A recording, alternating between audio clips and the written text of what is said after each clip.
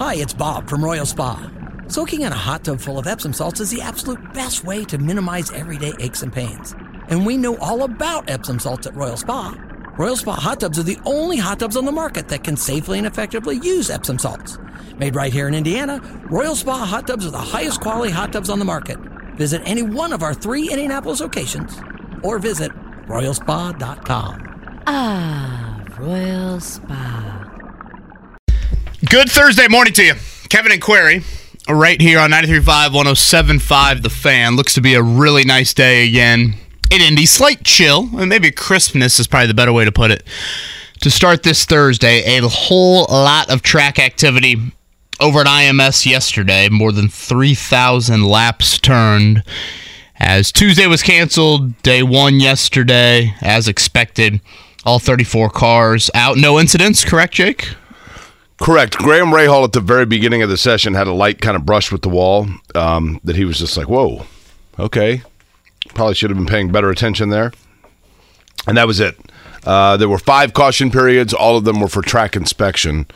And that was the only time that it was busy. I mean, and kudos to R.C. Enerson, who last year was bumped from the field. So he is still technically a rookie. He had to go through rookie orientation yesterday, and that can't be easy when you're out there all by yourself and everybody's like, okay, man, let's go, even though it wasn't until noon that the track was available to everybody anyway. But he passed the rookie orientation and then went out, and I think a lot of people just assumed that he was going to be way up the speed charts, and he finished 30th of the 34. So you can't read a whole lot into yesterday's speeds, but it was not glaringly obvious that he was the one that's going to be bumped, which is what a lot of people expect just based on experience. Again, we will bump one car coming up on Sunday. Pato O'Ward is going to join us at 8:45. Is that correct, Mark? Yes. 8:45 today for Pato O'Ward. Really looking forward to that conversation. We've had a lot of Aero McLaren cars on this week. We'll have Alexander Rossi tomorrow to round things out. But Pato O'Ward coming up at 8:45. We'll talk some Colts with Joel A. Erickson. Really haven't committed a whole lot of time to the Colts this week, so we'll do that coming up at the 8 o'clock hour. Next week is when OTAs begin, so the first 11-on-11 part of the offseason. And the Miami Heat continue to do Miami Heat-type things. A hell of a second half from Eric Spoelstra's bunch last night. And it's just so Heat. Jimmy Butler does a little bit of everything. They had 3 undrafted free agents score 15 points in the game. Like, when do you think the last time an NBA team in the conference finals has had 3 undrafted free agents score 15 points apiece? It kind of reminds me of, and this is not new. I mean, this is, to your point, the Heat, this has become their brand, right? Sure. I mean, Heat culture, Jake, I know we make fun of it. Isn't it kind of real, though? Oh. I mean, there's a lot to like about it. First off, Eric Spoelstra started out in the tape room. He's just a guy that originally, as I had mentioned before, he played college basketball at Portland.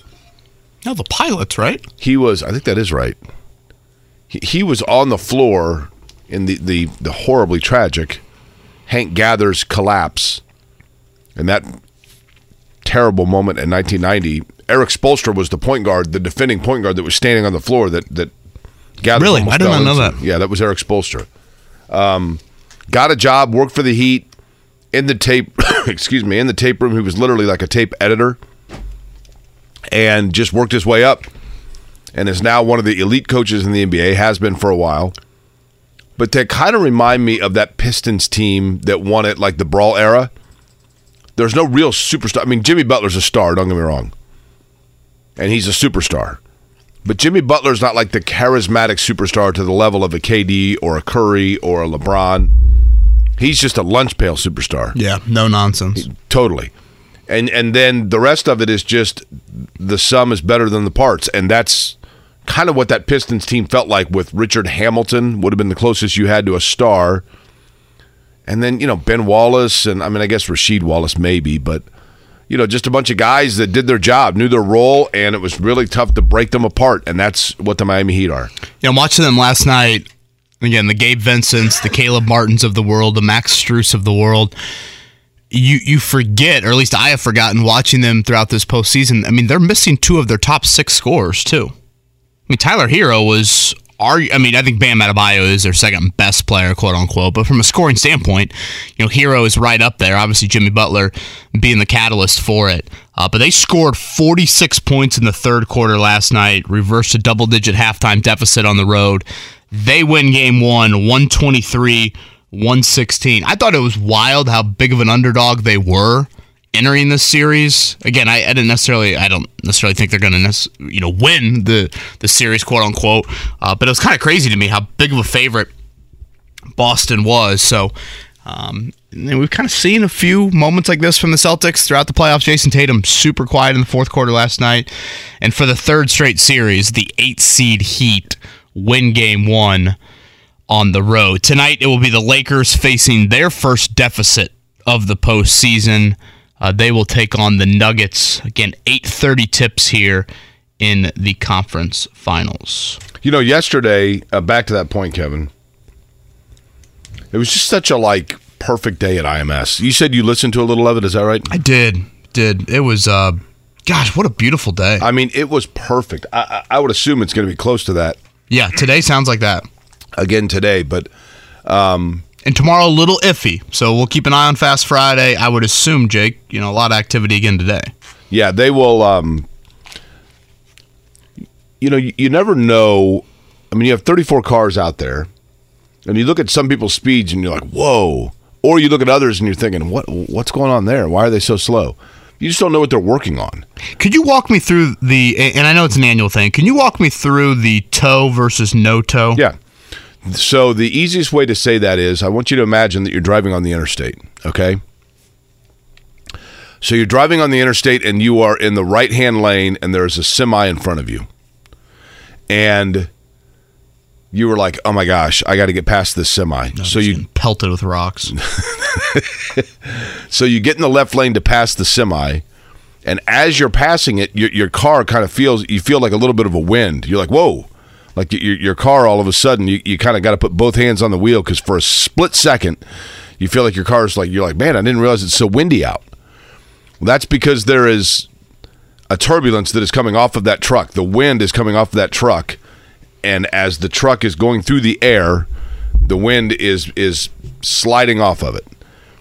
The toe is what's called when you get directly right up behind that truck, that wind that is coming off of the truck, or in the case of a race car, the wind that is designed by the sleek nature of those race cars, the air is designed to slide right off the top of it, right? So as you are going through on a straightaway and there's no one else around you, you are going through air. Your car is like a knife that is going through a stick of butter of air. Yeah, you can't avoid it. Correct. When you get right behind the car in front of you, the air is actually bouncing off of the car in front of you, and as a result, it is clearing the space for you, and that gets you an extra, say, 1.5 miles an hour. That gets you extra speed because that car in front of you is cutting through that air for you, and you have no turbulence. You have no resistance. And you're able to slingshot your way around, and then it's like one of those little toys that you and you slingshot around for probably 20 yards or so. It gives you an extra speed, probably longer than that, 200 yards. But that's what's called the aerodynamic toe. So a toe simply means that air, that suction is giving you a little bit of extra speed. So when you see Takuma Sato doing a 229, and then Sato himself says, well, that's with a toe. That means that, and it is entirely possible, Kevin, that over the course of the race, you obviously are always around other cars. So you want to know how your car performs in that traffic. So toe is in traffic, no toe is qualifying speed, pretty much. Correct. So yesterday in practice, it is entirely likely that Sato was going out and they said, okay, let's see how your car feels in a tow or with air around you. So they probably sent him out with Scott Dixon, since they're teammates, and said, okay, Scott, we want you to tow Sato around to see how his car responds to it and how close he's got to get. One of the things, Castroneves and Alex Palou in 2021, when the race came down to the end, Castroneves has made no bones about the fact that he timed when to finally pass Palou because he knew from practice roughly how many laps it would take to be able to cut through dirty air, as they call it, before you could get a toe on somebody. And he figured out it's going to take him 3 laps to be able to get up on me close enough to be able to take that slingshot. So I'm going to pass him with 2 laps to go so he doesn't have time to take advantage of it. So when you hear what's called dirty air, that means literally I want you to think if you have a hairdryer and you have a Matchbox car. If you push a Matchbox car towards me and I turn on the air dryer and it's blowing the Matchbox car, that's dirty air. That's air that's just blowing it all over the place. If I set down my hair dryer, that's qualifying. There is nothing to impede you except for just the natural air. The dirty air comes off of bouncing off of other cars, if that makes sense. I don't know if that makes sense the way I'm saying it, but if you and I are on a racetrack together and I am 8 car lengths behind you, the air off of your car is pushing me backwards. But once I break through that air and get close enough to you, now there's nothing. It's like a little vacuum, and I can just fly right around you. So basically, it takes forever to get to that point. When we hear you giving us speed updates or track updates on the station, or you're watching the 6 o'clock news, and they say Takuma Sato's topping the speed charts, that means his car is the best in traffic or the fastest in traffic. Whereas if you clarify the no toe, correct, then you're saying these are the better cars potentially for qualifying. That is 100% correct. Yes. So yesterday, the fastest non-toe speeds were Renus. So the teams themselves, there are 2. This is what's interesting about the Indianapolis 500 and practice. You have basically 2 ways that you set your car up. One is for the race itself, which means it's got to be good in traffic because there's 32 other cars on the track. But before you can get to the race, you've got to qualify. You got to be you've got to put yourself in a fast position. So you work on your car. How does it feel when it's all by itself? And does it play nice with others? Like your daughter Rosie's getting ready to go. She's in preschool or kindergarten. Yeah, right? Yeah, preschool. Daycare. Yeah. Your teacher may say, when Rosie gets around other kids, she's very hyper and she's running around frantically. And you go, well, that's crazy because when she's home by herself, she's an angel. It's 2 different things. I wish. By yourself and playing with others. So you want to make sure your car is good by itself. You also want to make sure that it plays well with others. And that's the real trick. Yeah, amen to that. Certainly. That sounds like hell, honestly, for myself. So basically yesterday, Ganassi dominated the day. Takuma Sato, as Jake said, that is a new relationship, right? Sato with Ganassi. Correct. He topped the speed chart. Scott Dixon second. How about Santino Ferrucci, our guy, third? Did you find it interesting that when I asked Felix Rosenquist that question yesterday of who would he want to defend with 10 laps to go, he picked Santino Ferrucci. Yeah, that was interesting. I would not have guessed that.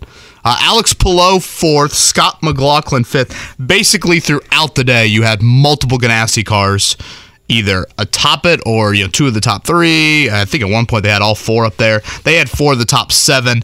Rounding out the top 10, Colton Herta, Marcus Erickson, Ryan Hunter-Ray, Joseph Newgarden, and Marco Andretti. So in Hunter-Ray and Marco's case, we have not seen them all year. They are here just for the 500.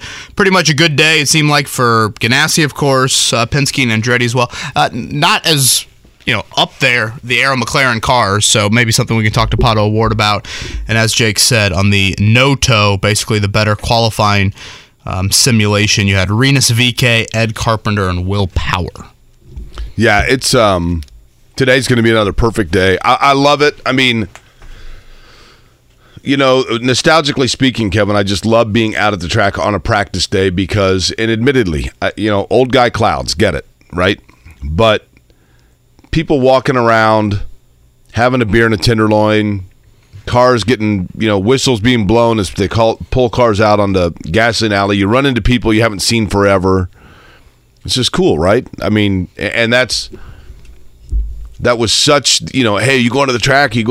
That was such a phrase that was such a part of the culture here in this city for so long that hopefully people are able to come out today and can run into some people and shoot the bull. A little more packed schedule today, but bingo card for you guys. I ran into Pat Lowry yesterday, who's a year older than me. Not familiar with Pat. Do you usually call him Patrick? He goes by Patrick now. How'd you know? I just wanted to make sure on the bingo card that we clarify. Yeah, we don't want to cheat here. Grew up across the street from Farkas. Oh, There we go. Yes. Playing kick the Right can. next to And, the free space. Well, you guys know how it is, though. When you're a kid, you know all the guys that are like a grade ahead of you, right?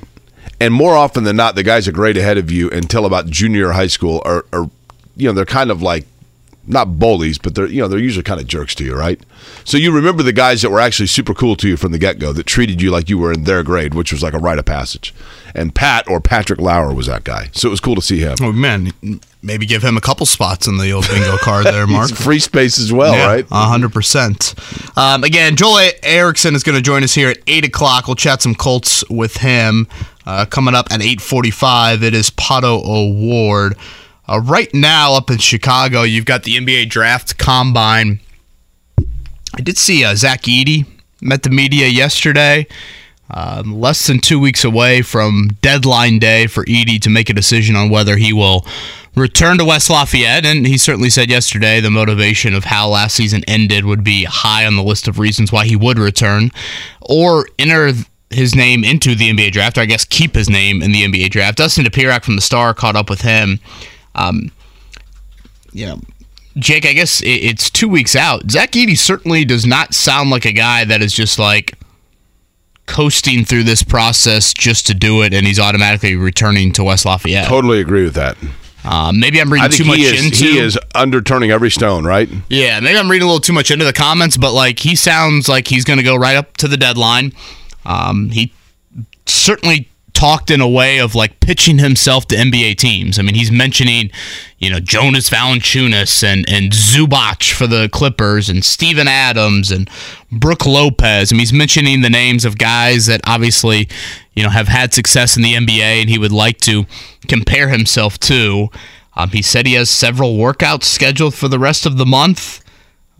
So I find all of that pretty interesting. Again, if I were him, I'd take full advantage of this process. I would do all of those things. I think it's kind of a no-brainer for me if I were a fringe NBA prospect just to get used to it all. So then when you do declare, like Trace Jackson-Davis this year, and you're not coming back, you're used to the process. And obviously Trace tried to do that last year, got COVID, and wasn't able to take part in a big chunk of this process. But Edey seems pretty open-minded to things right now, so that will be something to continue to monitor. He's not playing in the 5-on-5 part of the Combine. I did see a list of the prospects that declined to play. Trace Jackson-Davis, Jalen Hood-Schifino also on that list. Basically, if you think you're a first-round pick, you don't play, it sounds like. I don't know. I saw Trace Jackson-Davis, and I thought it was a great explanation. Hey, I probably could have showcased that I can shoot. I know that pros wanted me to show that I can shoot threes, but I wanted to win games in college, and that wasn't what we needed to win games. Perfect answer. With that, though, I don't know that hitting spot-up threes with a manager spraying the ball around to you for 90 seconds of video that people put on Twitter is exactly everything that they need to see, right? Yeah, but I guess beats the alternative. I get it. It's just kind of like what else right now? I mean, he's going to go to these workouts where we've read off the list of Pacers workouts before. You have 6 guys in there, and he'll be matched up against some other power forward type of guy, and he's going to have to, stretch the floor. And obviously, it's still a projection, and we'll see what happens when a 5-on-5 atmosphere occurs for him later this year. And certainly, spacing, you would think, from an NBA standpoint, would help him out a lot, and just getting cleaner looks.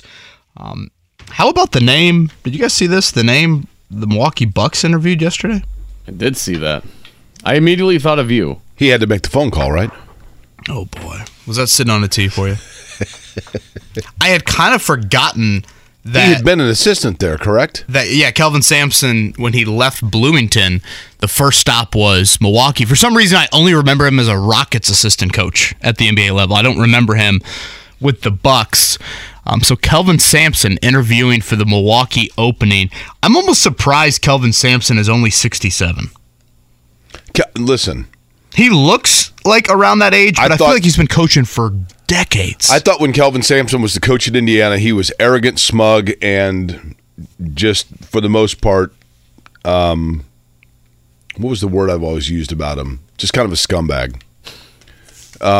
But Good emphasis there on the scum. He can flat out coach. I mean, I will not deny in any way, shape, or form that he is. And again, I realize that the indiscretions for which he was penalized at Indiana are now legal. I have always said it wasn't the act of what he did, it was the total defiance to the rules. And by that I mean, when he was hired at Indiana and was asked about an investigation at Oklahoma, his answer was, that's a rule I didn't take seriously. Not, that's a rule I didn't understand. That's a rule I didn't take seriously. But he can flat out coach. I mean, he is as good a coach, and in particular, defensive coach, as you can find. It'll be interesting to see how that unfolds there on multiple levels. Again, he has a handful of years as an NBA assistant. He's gotten Houston to a level as they are right up there with any program in the nation in terms of consistency over the last handful of years. They haven't made that full run. They've gotten to a Final Four, but have fallen short. So Kelvin Sampson interviewing for the Bucks. You know what? I'm gonna do this again for Matthew's sake. Okay. Matthew said, Jake, that explanation of a toe was clunky at best. Fair. No. I'm not a science person, so that's fair. I think it's a very difficult question to answer. Here's the easiest way I can. It finally hit me, Kevin. Okay. Have you ever gone to a haunted house like Nightmare on Edgewood? Sure. Anything? Sure. Yeah. A lot of times in those haunted houses, they have one of the gimmick rooms they have is one of those rooms that is pitch black, and they have mattresses pushed together, and you have to walk through it. So you're stuck in between these. It's almost like, you know what I'm talking about? You walk into the room, and then you realize that there's a narrow path with mattresses on either side of you, so you got to squeeze your way through it. And of course, the design is to make you panic because it's pitch black, right? So you got to sit there and you're pushing your way through this. It's an opening, but not really an opening because the mattresses are real tight together, and you got to push your way through it. Your natural tendency in that situation is to get as close to the person in front of you as possible so that they're doing the pushing and the mattresses are spread out just enough that you don't have to do any pushing at all because the person in front of you is doing it for you. If you fall too far back, the mattresses then go back together and you've now got to do the pushing. What kind of quality mattresses they got in a haunted house these days? They're not Tempur-Pedic, I assume. No, My Pillow. They get a deal. Well, I feel that way about the revolving doors. If you walk in the convention center, I like for the person in front of me to push the door, and then I can just kind of feed off their. That's a good way of saying it. Also, Alex points out with a bunch of election results in there. Oh, I found some votes. like we said, it's very uncertain. No one really knows where they're going. Easy now. Alex goes, think of toe as when they do shake and bake on Talladega Nights. Yeah, okay. That's good. Yeah, I think toe is a slingshot in traffic, and no toe is you're out on the track by yourself. Correct. Pretty much. Correct. Jake, if I gave you two piles right now, okay, one pile has 4 cars, and they all are for Team Ganassi. The other pile has 29 cars. Which pile are you taking to win the 500? I take the 29 only because I do think Arrow McLaren's going to be really good. And I don't think you can rule out Newgarden or McLaughlin either, or Power. I Is it a legit question? Do you think about it? Yes. Oh, absolutely. Yeah. It's pretty darn impressive what Chip Ganassi Racing has done here over the last few years in their really, I think it's fair to say, dominance at IMS, especially compared to Penske's lack of dominance. I had this fear when Roger Penske bought the track. I'm thinking, oh boy, this is the guy that runs the Little League is now also, and his son is on the travel baseball team, and he's just going to pick the team with all his friends on. I think a lot of people felt that way. A little bit of insider trading, if you will. But that has certainly not been the case at all. Speaking of Arrow McLaren, again, Pato O'Ward joining us at 8:45. Looking forward to that conversation with him. It is a beautiful Thursday. The blinds are going to have to be closed here during the break. Absolutely gorgeous in Indianapolis. So track activity, same as yesterday, right, Jake, in terms of noon to 6? Correct. That's exactly right. So noon to 6 out there. Both Jake and I will be out there at IMS today, so looking forward to getting out there. And we'll do some Colts conversation coming up at 8 o'clock. And also look ahead a little bit to the Fever. They've got opening night coming up tomorrow night, so we'll chat a little bit about that in the 9 o'clock hour. Along with, again, wall-to-wall coverage, giving away a pair of tickets to the Indianapolis 500. That is coming up during the pop quiz. And if you missed it yesterday, tickets still available. This is Monday night, 6 to 8 p.m. right here in our lobby. It is Tales from the Track featuring Ed Carpenter. Hammer and Nigel will be with Ed Carpenter. And it's, again, 6 to 8, dinner, drink ticket, registration for door prizes, Q&A with Ed, meet and greet and photo. You can find those tickets on WIBC.com. So a great event with a guy who was very fast yesterday from a no-toe standpoint, and certainly has a whole lot of responsibility on him from an ownership standpoint as well. Thank you for tuning in. Kevin and Query right here on 93.5, 107.5, The Fan. For the third time this postseason, the Miami Heat go on the road and win Game 1. It was a huge second half from the Heat. They beat the Celtics 123-116. They scored 46 points in the third quarter, most ever in postseason history for that franchise in a quarter. Jimmy Butler, 34 points, 7 assists, 5 rebounds, 6 steals. He's not even in my league. Literally. Talk about a dude that just talks and backs it up. Certainly Jimmy Butler. Playoff Jimmy, man. Atop that list. 3 undrafted guys scored 15 points for them. So they take the lead on the Celtics 1-0. Tonight, it'll be Game 2, the first time the Lakers have been down all postseason. They've got the Nuggets at 8:30. What do you think? Denver up 2-0. Lakers find something there late in the game against Jokic? Denver up 2-0. I agree with Jake. Denver's pretty darn good, man. I'll go with the Lakers. Okay. Major League Baseball yesterday. Rockies over the Reds 11-6. It was the Cardinals blanking the Brew Crew 3-0. Astros over the Cubs 7-6. This is an awful loss for the Cubs. Was that for the Cubs or for the Reds? That was for the Cubs. In the race for PBR, David Ross blew that game. Diamondbacks 5-3. Should we just go ahead and buy Kevin his Pabst Blue Ribbon now? Whoa. I was like, I'm the one that's got to be buying. Yeah, Actually, why you're would right. he get any? You're right. I've been looking up kegs at this point. Orioles over the Angels 3-1 and the Diamondbacks over the Athletics 5-3. Have we checked to see the Orioles and Diamondbacks? Did my A's play? They lost to the Diamondbacks 5-3. Yeah. I'm making hay against your A's right now. I think didn't I beat you the other night? I don't think so. Orioles had a bit of a rough weekend with the Pirates, if I'm not mistaken. So I'm not sure where I want to Cute Fella say sits. that the Diamondbacks are like 2 games behind the Orioles, but they're coming. Let's see. I think we should call them almost Orioles are primarily Cute Fella, 28-15 with a win percentage of .651, and the Diamondbacks are 25-19 with a win percentage of .568. Let's see. Crack open that PBR. Kevin's Reds 10-35 with a win A's. percentage of .222. Oh, Yeah. okay, Slow start. not bad. We're a second half Runs team. scored for the A's 173. Runs against 334. The Indians have an Holy 11:05 first pitch today. If you're looking for By the little way, action at Victory Field. Yesterday, you guys were giving me grief because I said that, I was talking about bandwagon stuff, and I'm like, look, it's easy to be a Cubs fan. What I meant was, and people are like, what are you talking about? They haven't won anything. Look, what I meant was, if you live in Indianapolis and the Cubs are 3 hours away and they're on TV every single day and they play in a historic stadium that is surrounded by nothing but bars and like the entire culture of being a Cubs fan has everything to do with anything but baseball, right? How Come dare on. you, sir? There's a reason what would you say, who would you say are the 5 biggest fan bases in Major League Baseball nationwide? Yankees, Red Sox, Dodgers, Cubs. Yeah. And then probably The A's. Cardinals. Yeah, Oakland. Probably the A's. Giants. Giants, I could see that, yeah. Braves, did you say the Braves? Yeah, the Braves, because they have TBS. Yeah. I'd say the Braves. Yeah, mean- Braves for sure. They got that whole part of the country. Yeah. Over to IMS today, noon to 6. Again, it looks to be a beautiful day. Boost will be in the cars coming up tomorrow for Fast Friday.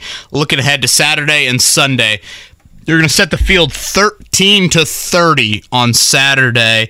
And then Sunday we'll bump 1 car, so it'll be 4 for 3 spots and finalizing that last row. And you'll set the first 4 rows. So 12 cars will make it to Sunday with the ability to be on the pole. Jake, your biggest takeaways from yesterday? Obviously, Ganassi, probably what we expected. Yep, that's probably the biggest takeaway is that Chip Ganassi clearly has fast race cars, and they work very well in traffic. What will happen in terms of cars getting speeds that are a little more representative of what they'll see in qualifying, we might start to see more of that in the second half of today's sessions. Santino Ferrucci was up there yesterday. It's Kumasato. Two-time champ. Probably could have. Correct. I mean, hell, he's could have won 3 or 4. I know. He was the fastest yesterday, as he is with Chip Ganassi here in the month of May. Mark, slight adjustment to the schedule. Is that correct? Yes. Pato O'Ward bumped up to 8 o'clock. Correct. So Pato O'Ward going to join us here in about 25 minutes. We'll push Joel Erickson back a little bit later in the show. Kevin and Query right here on a gorgeous Thursday in Indy. Beautiful day here in Indy. Kevin and Query. We're juggling some things schedule-wise. We're juggling chargers. Yeah, we're juggling phone chargers. What did you decide to do here? That was good, but then mine started working again, so I'm back. Kevin made the mistake of asking me, do you happen to have an extra charger? Oh, I've never seen someone with so many cords. Hang on just a second. If I would make a killing with my backpack if I went on Let's Make a Deal. Yeah, what do you need? Nokia, Samsung, Motorola? Literally, you can just sit there at Pagoda Plaza and pass out chargers for people that have battery issues today. Out on the track at noon, Pato O'Ward, Mark, we're thinking 8:15-ish? 8:15. 8:15-ish for Joel Erickson, 8:30. Pato O'Ward.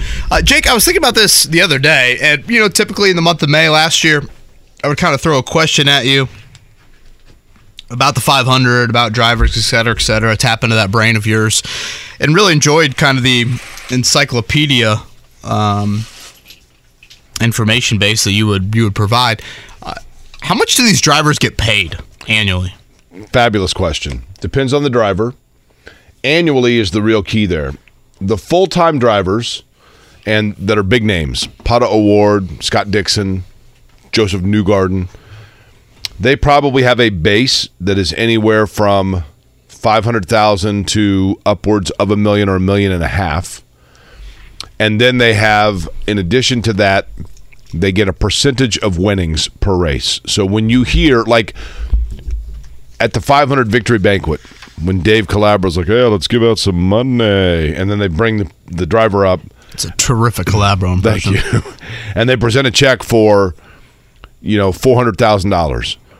Typically, the driver gets, depending on, again, bigger name drivers, probably 40%. Lesser name drivers, maybe more like 25 to 30% of that check. So a $400,000 check to a Joseph Newgarden, he's probably taking home $160,000 for the race on top of his base. But some of the smaller guys, R.C. Enerson, for example, family-owned team, probably a lot less, or it's simply going into keeping the team viable and keeping the team alive. So there is a variation, but that's the biggest thing that people ask is when the check comes out, how much of that goes to the driver? Typically 35 to 40%. Now, in addition to that, I can tell you that the year that Dan Weldon won the race in 2005, he was driving for Andretti Autosport. The driver is also awarded the pace car. So if you win the 500, you get the pace car. That is your prize, amongst other things. Weldon, when he was awarded the pace car in 2005, he left the team to go to drive for Roger Penske, for Chip Ganassi. And so when he left to go drive for Chip Ganassi, on his way out the door, Andretti Autosport's like, by the way, you owe us a check for 65% the value of the pace car. Because I think it was 65 or 60, because your contract says you get 40% of winnings. The winning, you got the car for winning the race, but technically speaking, you only own 40% of it. So if you want to keep the car, you owe us the other 60%. Jeez. And that was ironed out. So how many of the, whatever there are, 20-some full-time drivers, how many of them do you think make 7 figures in a base salary? Excellent question. If there are 20, and I'm going off the top of my head, if there are 24 IndyCar drivers that are full-time for the season, and by 7 figures you mean $1 million or more in base, right? Right. I would say 4 to 6. I would say most of them probably a couple $100,000 and then a percentage of winnings.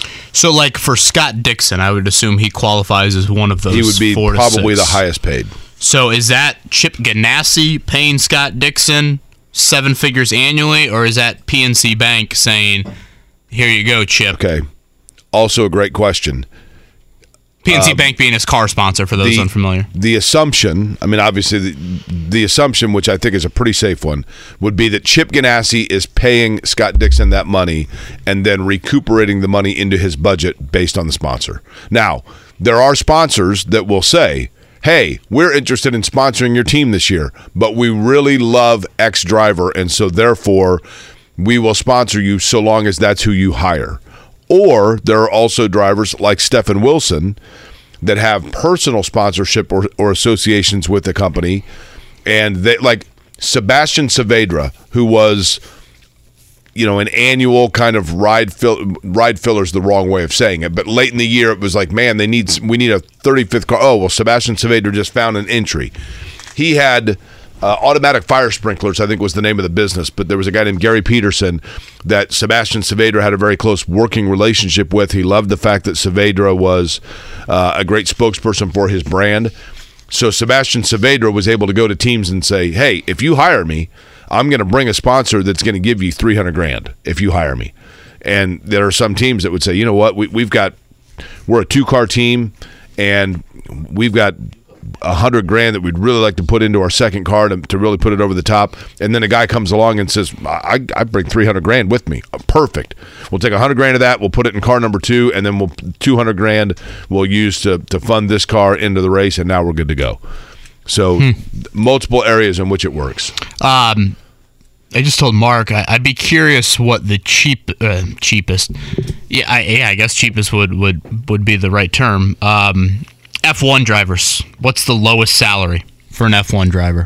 Looks like, and this is just a quick search, looks like $1 million. Yuki Tsunoda and Logan Sargent, $1 million each. And that probably doesn't factor in the money that they can make in endorsements by, Formula One. The big advantage in Formula One, of course, being you're running in a different country every single week. So advantage and disadvantage. Advantage being that if you are, like if we were Kevin and Query and we wanted to sponsor the Kevin and Query car, right? If we're the sponsor of the Kevin and Query car, the beauty of it is, we need to get Ferrucci behind the wheel. Okay, so we got Ferrucci driving for us, and we're going to go in Formula One. It's perfect because now all of a sudden we are getting recognition in Australia. We are getting recognition in Italy. We are getting recognition in Monaco.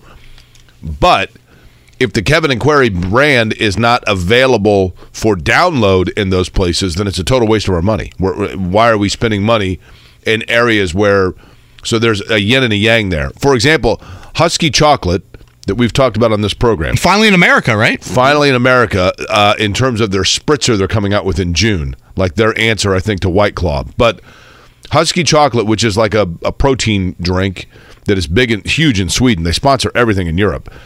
The reason it took me a long time to figure out this answer. So this is a good example, Kevin, of what you're talking about. Marcus Erickson, when he came over here, and he had run in Formula One, but Marcus Erickson had Husky Chocolate as a sponsor, and everybody's like, why are they sponsoring this guy when you can't buy it in the United States? This is the dumbest marketing ploy of all time. Turns out Marcus Erickson, who did not grow up with money, a lot of people think like, oh, these are just rich kids whose parents bought them rides. Marcus Erickson, when he was like 10 or 11 years old, started racing go-karts, liked it, showed a skill set for it. Drivers in his home country noticed his skill set and said, you know what, this guy's got a lot of promise. So they started kind of coaching him. He eventually entered a contest, essentially, for just like Red Bull had done with Formula One here in the United States about 15 years ago, and a guy named Scott Speed was the winner, kind of like The Voice or American Idol. He was in a racing competition sponsored by Husky Chocolate, and the grand prize for him to win that was a sponsorship partnership with Husky Chocolate in his racing career. And that's why Husky Chocolate sponsors him to this day. And it's now, and hey, I mean, he wins the Indianapolis 500, and even though their product was not yet available in the United States, people that follow racing absolutely know what Husky Chocolate is. But that sponsorship with him goes back beyond just his initial, like, hey, let's sponsor the Indy 500. Ken, Pato O'Ward going to join us here coming up around 8:15. Joel A. Erickson from the Star a little bit after that. We'll get into some Colts conversation. I think we've reached a point with the Colts in this offseason. We're about 2 months into free agency. Obviously, the draft was, I guess, a little bit less than a month ago. What has changed in the Chris Ballard building philosophy? That thought kind of crossed my mind the other day. So I want to throw that Joel's way here, as we have certainly reached the big chunk of the offseason here. Did I see there will be a Kyle Larson, Jeff Gordon press conference later today? Is Correct. that just, I mean, I don't know. I saw Gordon's name and I was like... Yeah, they're going to be talking about Kyle Larson's McLaren opportunity in the Indy 500 for next year. So they said this is about the 2024 Indy 500. So just 2-year deal starting in 2024. Correct. Nothing. I shouldn't read into anything more than that. It's a good question. I don't think. Now, I heard Kevin talking about this on Trackside. I don't know that we knew for certain whether or not it was officially a 2-year deal. So maybe that's the one thing. But it is, I think, 2 years for Larson to run here. For those caring about the start of the PGA Championship, we've got a frost delay in Rochester, New York right now. 8:50 a.m. tee times have been pushed back from 7 to 8:50 a.m. You know what? Money on? You know an IU grad won the 2003 PGA Championship at this golf course? Sean McKeel. You familiar with him? I remember doing the story on that when that happened. Honestly, one of the greatest shots in major championship history. His 7-iron to tap-in range on 18. They did a great feature on him last night. He is from. Hold on, where is he from originally? Boy, my initial hunch is Tennessee. I remember going down. Jeff Kaag, you know Jeff Kaag? Sure, the SID down there. This is very like inside baseball here. Jeff Kaag, who is pretty involved in Indiana in terms of sports information, that kind of thing. He was just starting out, and he was actually the guy for men's golf when that happened, and so he was handling the Sean McKeel requests. Boy, that'd be quite the... All of a sudden, it's like ringing off the hook, right? Mark, so my brother and I are in a pool where you pick one guy each week. You can't pick them twice in the same year. We went with Old Faithful. We went with the Scotty Scheffler. Nice. I think that's where I leaned as well with a couple bets. We picked Rahm for the Masters, so... I'm looking at the pool. You had 30 of the 92 people pick Brooks Koepka. Seve Ballesteros, is he in it this year? 12 picking DJ. That's my guy. Unfortunately, I think Seve's underground. What's that? Seve is 5 working under? in the sewers? No longer with us. You're saying he's already 6 under? Sean McKeel did play with Seve at a British Open back in the day. So we'll keep you updated on that. Again, things underway at IMS at noon today. Pato O'Ward, 8:15. Colts conversation in the 8 o'clock hour as well. Kevin Bowen, Jake Query, Mark Dykton. It is 1 minute after the hour of 8 o'clock in Indianapolis. Good morning to you on a Thursday, and so far a beautiful Thursday. My name is Jake Query. Kevin Bowen here as well. Mark Dykton manning the controls for us. It's Kevin and Query on 93.5, 107.5, The Fan. Yesterday, I was at the Indianapolis Motor Speedway in the Media Center, running to longtime AP rider Michael Merritt, good dude. And he looks at me and says, "Hey, I just ran into your coworker." I said, "Oh, really?" He goes, "Yeah, Kevin." I said, "Where'd you see Kevin?" "Out at the Colts complex," which leads to the question that I waited a day to ask, which is, Kevin, tell me what was going on at the Colts complex. Yeah, we are still 1 week away from probably the most activity in the spring, and that would be OTA starting next week. So each of the next 3 weeks, the Colts will have 11-on-11 sessions, veterans and rookies together. No full pads, but it's the closest thing you'll get to that here this offseason. But yeah, yesterday was out there. Assistant coaches met the media. Boy, Reggie Wayne loves himself some Josh Downs. Called him the best receiver at the Combine, which I thought was quite high praise considering every receiver was there at the Combine. Said as a Miami fan, he was none too pleased with what Josh Downs did at North Carolina to his Hurricanes. But yeah, assistant coaches met the media, and then Gardner Minshew, also, who just a great personality, met the media as well. And Mark, you pull up that clip of Gardner and what his experience was as a rookie. Obviously Gardner Minshew is a 6th-round pick out of Washington State, 170-something overall. He cannot compare his rookie experience to the fanfare that Anthony Richardson walks into the building with as the 4th overall pick.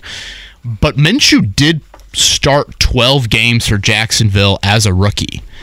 Nick Foles got hurt early in week 1 of that 2019 season. Minshew was thrown in the lineup and played a whole lot. And Minshew and Richardson actually have a relationship that dates back before either of them were Colts. They both trained with, remember Will Hewlett, the QB coach for Richardson we had on a few weeks back? Minshew trained with him in the offseason along with Richardson. And again, this is before Gardner had signed with the Colts. And Gardner said it did kind of cross his mind at one point of like, well, I'd like to play for Shane Steichen. oh, they do have the 4th pick. They don't have the future at quarterback. I guess this guy could be there too. And sure enough, a few months later, that's how it unfolded. But I wanted to ask Gardner Minshew yesterday just kind of what his experience was like as a rookie and how valuable he felt like those QB reps he got were. So here was Gardner Minshew yesterday on starting 12 games as a rookie. The thing about quarterback, I think, one of the only ways to get better is to play it. So getting that experience is huge. Going out there, seeing looks, feeling the speed, that's something you really can't replicate in any other way. So it's huge. Just getting any type of experience, any type of game snaps is really, really important.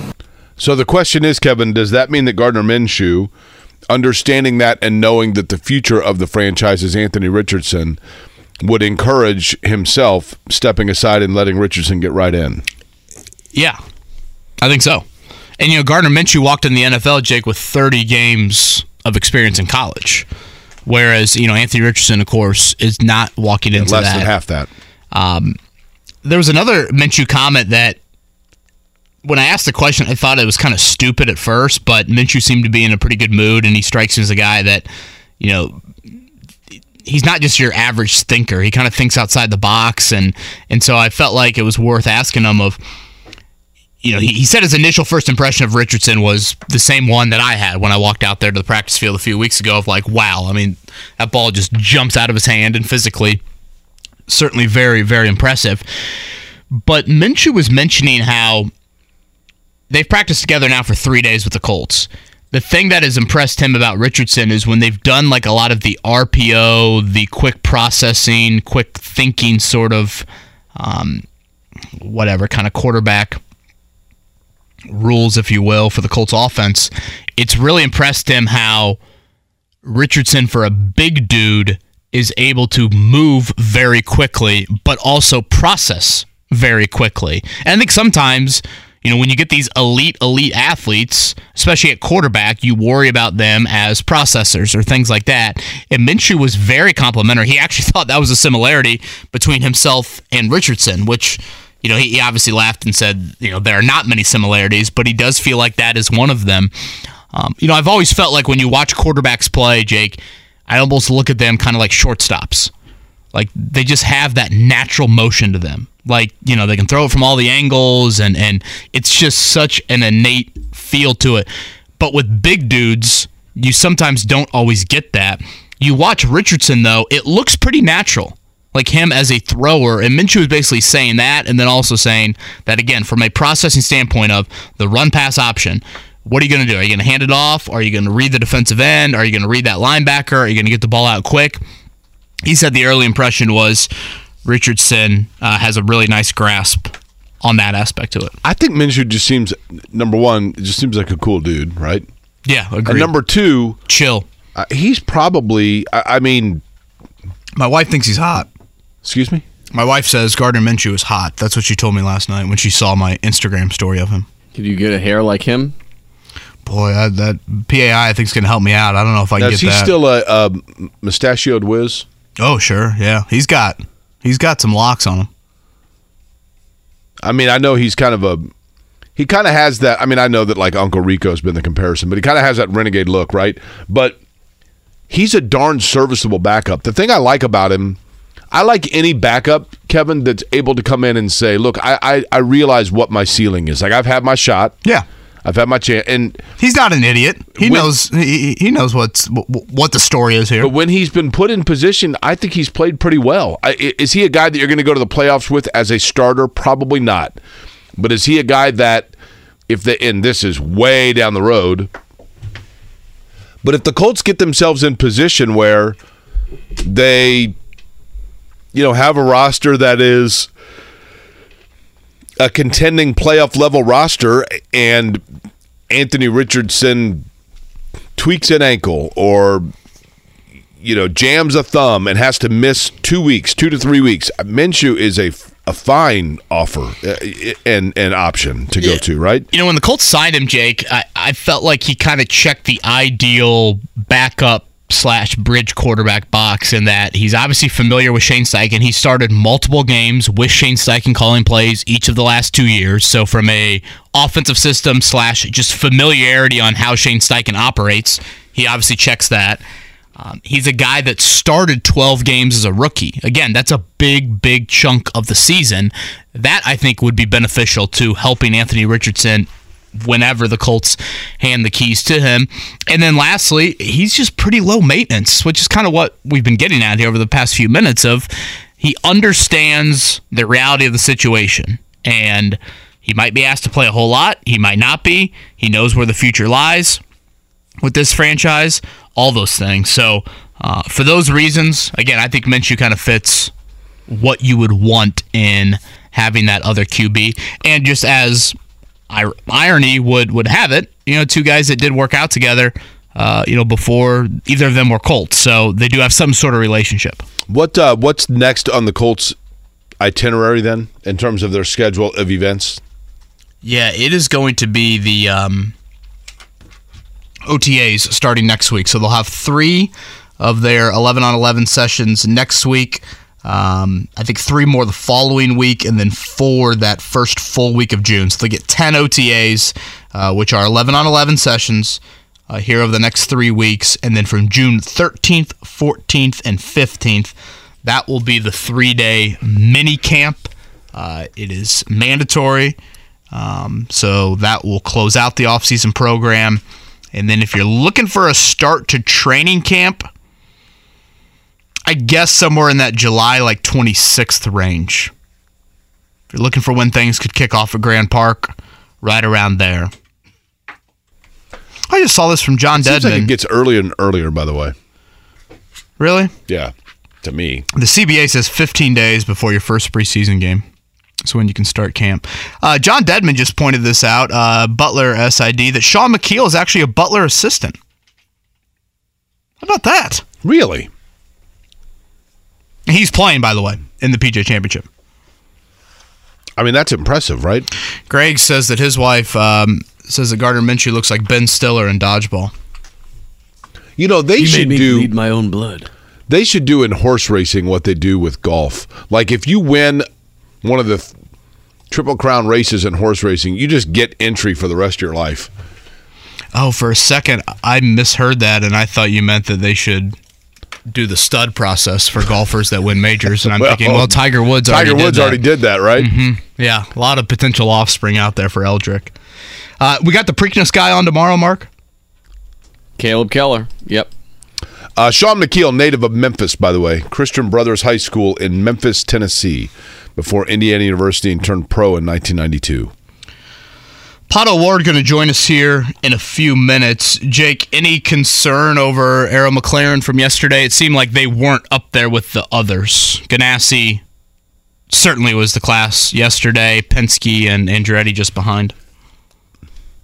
I would be lying if I said no. I mean, a little bit. Like, there was a little bit of an eyebrow raise. All 4 were in the back half, notably, right? Yeah, and I'll tell you what, to me, is interesting about that. Nobody turned more laps yesterday. Maybe Renus VK. I don't think so, though. But Alexander Rossi turned like 150-some laps yesterday. And that tells me that Rossi, that they might, they may well have said, like, okay, this is the guy that we're going to, he's our workhorse that's going to report back everything on the car. And so is it possible that Rossi turned that many laps because they were still searching? I mean, we'll ask Pato O'Ward that. But yeah, I mean, there's no doubt that it comes to mind of like, whoa, wait a minute. Like, were they a little off? Still plenty of time. I'll tell you, we haven't mentioned this yet. One of the real feel-good stories, and maybe that is selling short the team a little bit, but one of the really impressive days yesterday, I thought, was Dreyer Reinbold, who, Stephen Wilson, who we've had on this program, just a super nice guy. Stephen Wilson was flat out fast at the beginning of the session, ended up kind of in the mid-pack, and then... So was his teammate, right? And then Ryan Hunter-Reay was in the top 10. And Ryan Hunter-Reay, I mean, we know how well Ryan Hunter-Reay knows the track, obviously. And, for a team that many people thought, like, okay, so if you're looking at, like, which one's going to be the one to not get in the race, what about the Dreyer Reinbold cars? They look plenty fast to me. They look pretty good. Would you guess today is a little bit more qualifying-centric with the iffy weather tomorrow? Say that one more time. Would you guess today's focus a little bit more qualifying centric for teams with tomorrow 50% chance of rain? Will Power had said yesterday that he anticipated today that they will run some laps in a qualifying setup. So we might see some pretty decent speeds today. Pato O'Ward going to join us here in a few. Joel A. Erickson to talk some Colts coming up in a little bit. Again, noon to 6 today. The plan is for noon to 6 tomorrow as well. And that leads into quals coming up on Saturday.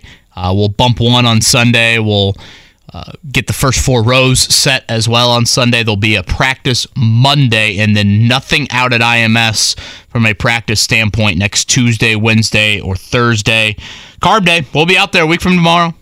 Brace yourself. Prepare accordingly. How many banquet beers do you have stocked up already? I think I'm gonna go down a different path. I think I'm gonna go with Keystone Light. Channel my college self. Shirt off by 8:15. Keystone Light? Yeah. Just a Mark, what are you going with? Very mediocre, borderline horrific beer. Give me the Blue Mountains. Oh, I could get behind that. Mm-hmm. The Blue Mountains? Coors, Miller, Silver or Bud Bullets? Light. Do you think you call them? could successfully know the difference between each 3 on a taste test? That's a great. Now, there we go. There's a show. Give me the 3 again. Coors, Miller, Bud Light. I think we just thought of a segment for the show. Do you think you could get all 3 in a taste test? Well, the Bud Light's the one that's got the holes coming out the side of the can. Unbelievable. Hour and 45 minutes. Keystone Light, I'd be able to tell because it tastes like it comes out of a bottle, right? Because it's got the lining on the inside of the can, keeps it cold. Coors, I'd be able to tell because it's got the mountain water in it that has to be refrigerated, and that's why it takes so long to get here from the other side of the Rockies. I told has you to the be in story refrigerated trucks. that my dad said, back when he was at Indiana State, Coors Light was like such a rare commodity that him and one of his fraternity brothers drove from Terre Haute to Denver to get it. Loaded up the car. You imagine driving from Terre Haute to Denver for Coors Light, and then they can come back, and all the girls wanted to come to their party because they had Coors Light. Let me tell you the 3 adult beverages that I most remember there being like this hubbub about when it arrived, right? Coors was number 1. When I was like in high school, that was the big rumor. It was like it has to be in refrigerated trucks and, exactly what you're talking about. Number 2 was, do you remember and I can't remember if it was 9 days or a total of 2 weeks when Not Your Father's root beer was all the rage? Yep. Can't get any. It's sold out everywhere. I mean, it was unbelievable how people were like trying to sell it on eBay, and everybody loved it. And then by the time they had the second bottle of it, they're like, this is like maple syrup. Little of that went a long way. Is it still around? It's still around. I think they have a few different. I haven't had one in years. So you're pretty confident, Jake? Yingling was the other one. Yingling's the other one, yes. You could go 3 for 3 if we put a Coors, Bud Light, Miller Light in front of you. You could tell the difference on those 3? Yes, because I like Miller Lite a lot, actually. Because I like the Milwaukee beers. I'm loyal to Milwaukee. Now, what about Old Milwaukee? Next week. How about Old Milwaukee? I don't think I've ever had an Old Milwaukee. Boy, it's been Schlitz? same. Stroh's? Yeah. Stroh's I've had. How about Lowenbrow? Do they still make Lowenbrow? I've never heard of that one. I'm trying to think where the Coors Banquet came from at Carb Day. Was that just were fans having? Yeah, somebody came up and handed you one. Yeah. Hey, Jake, what about the Coors Light Party Ball? I do remember that. The Party Ball was like a miniature keg. I feel like we need to do this taste test next week. What about Little Kings? You guys honestly, Carb Day would be the perfect spot for it. Little Kings? You ever do the Little Kings? No. But I think Pizza King's underrated. You've never had Little Kings, Mark? Nope. Are you serious? You guys have never had Little heard Kings? of this. No. You've never heard of Little Kings? No. Where is J&V when I need him? 3 Little Kings sounds like a song you sing around Christmas. Well, you know what? We could call this program 3 Little Kings. Mark, how should we handle this? We're just going on the fly here. Should we morning check down it, wait for Pato? And we'll jump out early if he calls in. All right, they're partying on South Beach. We'll lead off the morning check down with that.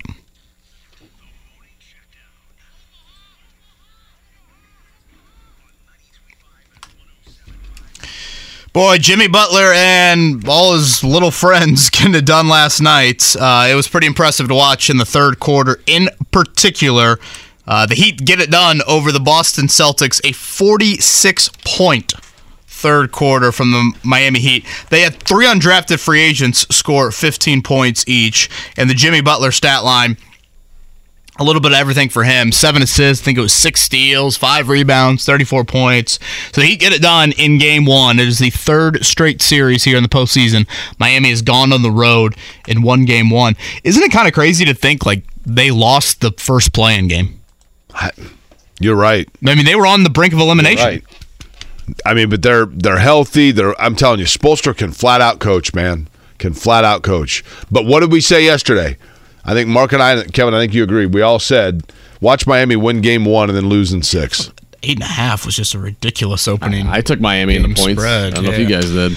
Tonight, what is it? Is it 5 tonight? Is that the spread? Warriors over Lakers?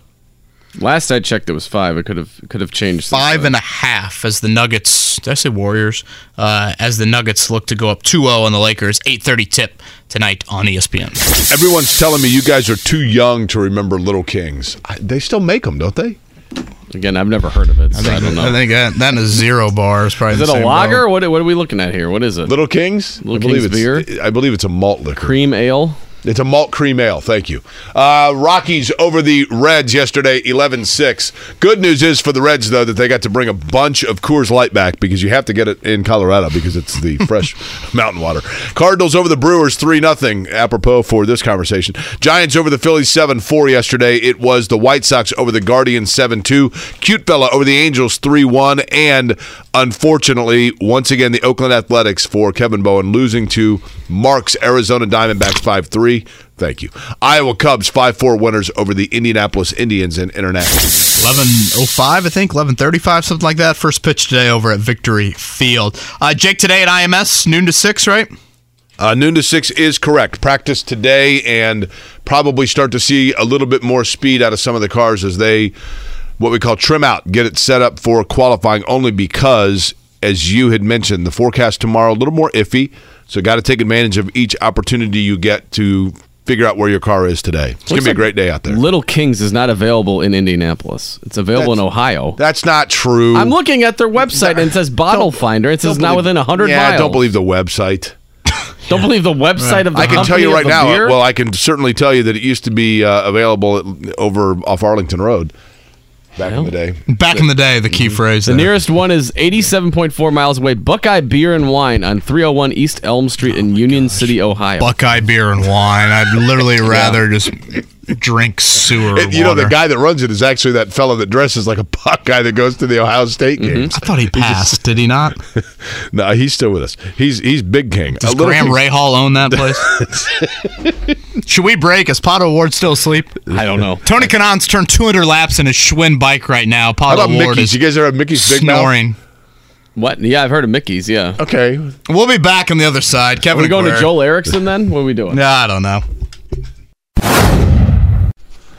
One of my favorite drivers in the Indianapolis 500 of my childhood was Roberto Guerrero, who I thought was one of the flat-out most naturally gifted drivers to come to the Indianapolis Motor Speedway. He finished second, third, fourth, and second in his first 4 Indianapolis 500-mile races. That is the best first 4 race average for a driver since that time, and the best to come close to that is the guy that now joins us on the Payless Liquors hotline. He has an average finish of 4th over his first 3 so far Indianapolis 500-mile races. So with one more, he could slide in with Roberto Guerrero. He probably would like to finish 3 spots higher, as a matter of fact. But a guy that I think is going to be a favorite to take the swig of milk, Pato O'Ward joins us on the program. And by the way, you can meet Pato O'Ward at the Crawfordsville Road Kroger 1 week from tonight, or this afternoon from 4:30 until 6:30, 1 week from today, courtesy of Mission Foods. Pato, good morning to you. Good morning, guys. How you doing? All right. You know, I'm sure you know, right, when I say a guy that is considered a favorite because you have run up front in Indianapolis. Is there a danger or a risk in you getting too focused on that as opposed to just going the old proverbial one day at a time? No, man. I mean, I feel like, it's something you just gotta. Not that you don't think about it, but it's definitely something that you just kind of have to put on the side and then just focus on focus on your thing, because you're not going to be a favorite if you don't focus on your work. So, yeah, I mean, it's a long process. It definitely is. It's probably, well, it is the longest one on the calendar. And it's just, take it day by day. Pato, when you look at yesterday, first impressions of your own car and just from a team standpoint, how yesterday went for you guys? I think it went well. I mean, we have a good baseline to work from today. You don't really know what programs guys are on in all the traffic running, so we could have had newer tires than other guys could have had fresher tires than us, so you don't really get the cleanest of reads, but you get an idea of kind of where you're at, and I think we're starting off from a good baseline, from what we had last year, and we just work on from there. Back in the day, Pato, Dario Franchitti is the name that I thought of yesterday. Let me explain why.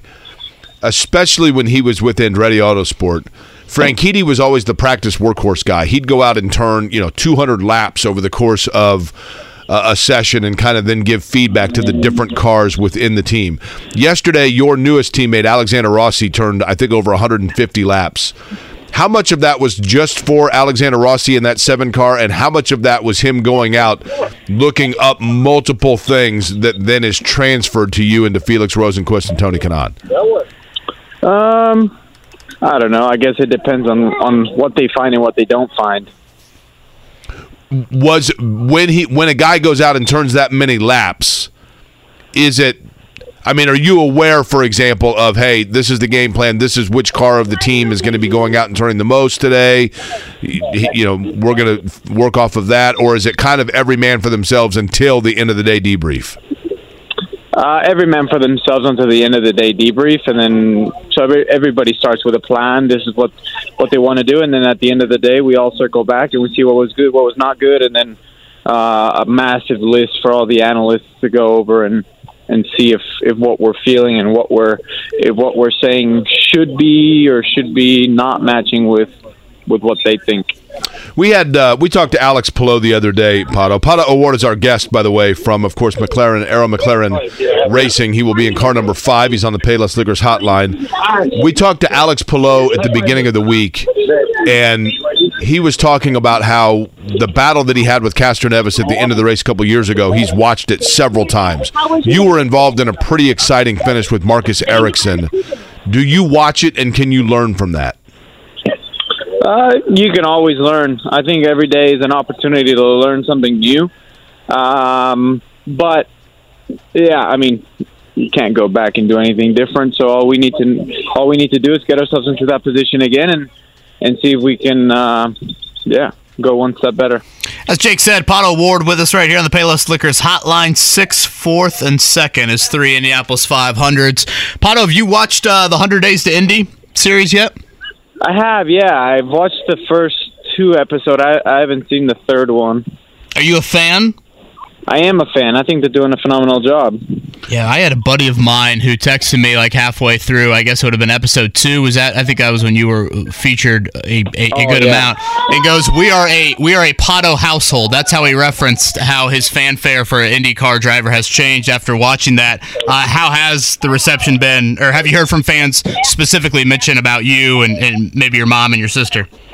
Yeah, I've heard. I've got a lot of lady fans that came up and they've expressed how much they enjoyed my mother and my sister on the show. How about that? People that, you know what though, Pato? Here's the thing. That's good because the whole idea of the show is to try to, and let me ask you this. The whole idea of the show is to try to expand the fan base for IndyCar.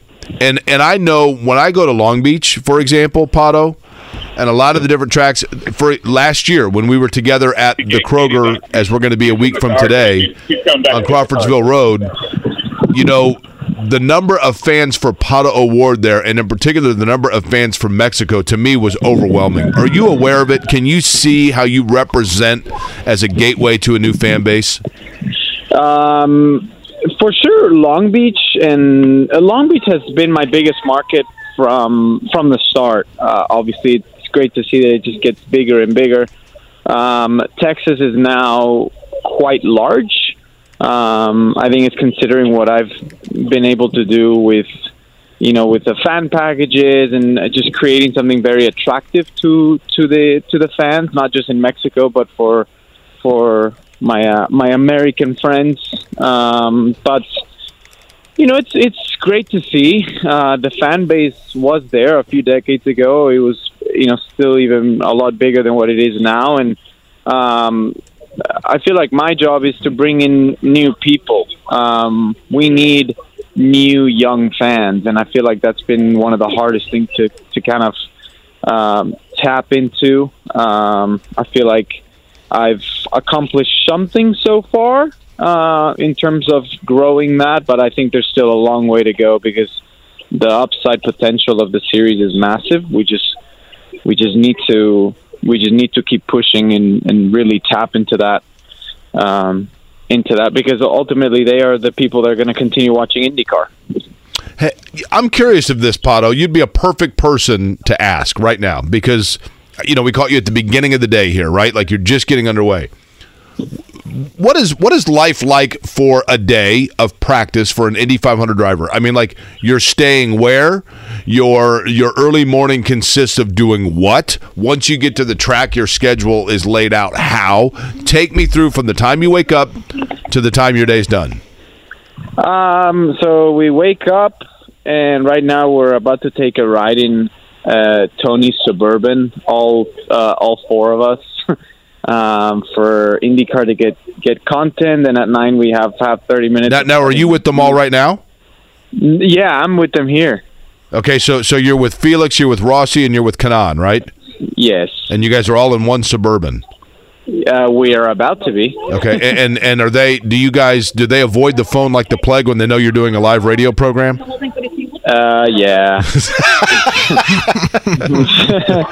And then we do media bullpen, and then we're doing. Honestly, I don't even look at it because there's so much stuff that we have before it actually is driving the car, which is just. If you keep looking at it, it's just overwhelming. So I just kind of do it, and if I'm late to something, well, I'll expect a call or a text, and then I'll head over. Pato, I know you and Kenny Moore have a pretty close relationship. If I'm not mistaken, was it Aaron Neesmith that you drove around in the two-seater from the Pacers on the road course? So I rode him around in my 500 livery McLaren. Ooh. I didn't drive him around in the two-seater. They don't let me drive that car. What was his reaction? Obviously Kenny from a size standpoint a little bit different. What was Aaron Neesmith's reaction? I think he loved it. I mean, he was like, the guy could see everything because he's like 6'6" or something. So he was like looking over the guy that was driving. Last one for me, Pato. I know it's just one practice day. I know you guys had the test back in late April. Early gauge on what passing will be like compared to recent years for the 500. It'll be the same as it was last year. Are you a Spurs fan? You grew up, Pato O'Ward, obviously you were born in Monterrey, Mexico, correct? Yes. And then you grew up, you went to high school in San Antonio.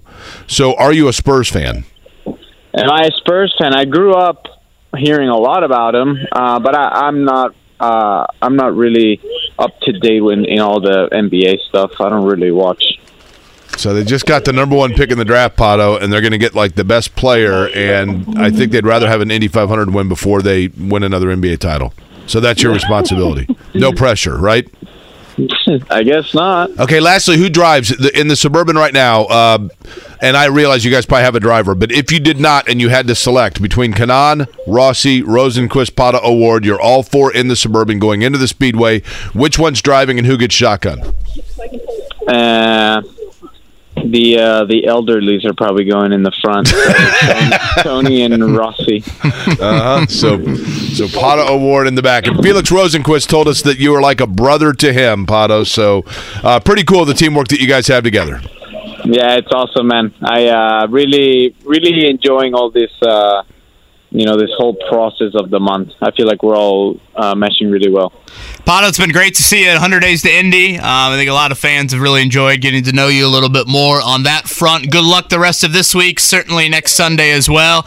And thanks for the time this morning, man. I appreciate it, man. Look forward to it. Thank you. That's Pato O'Ward right there on the Payless Liquors hotline. I still got that selfie with him and Rosie from last year.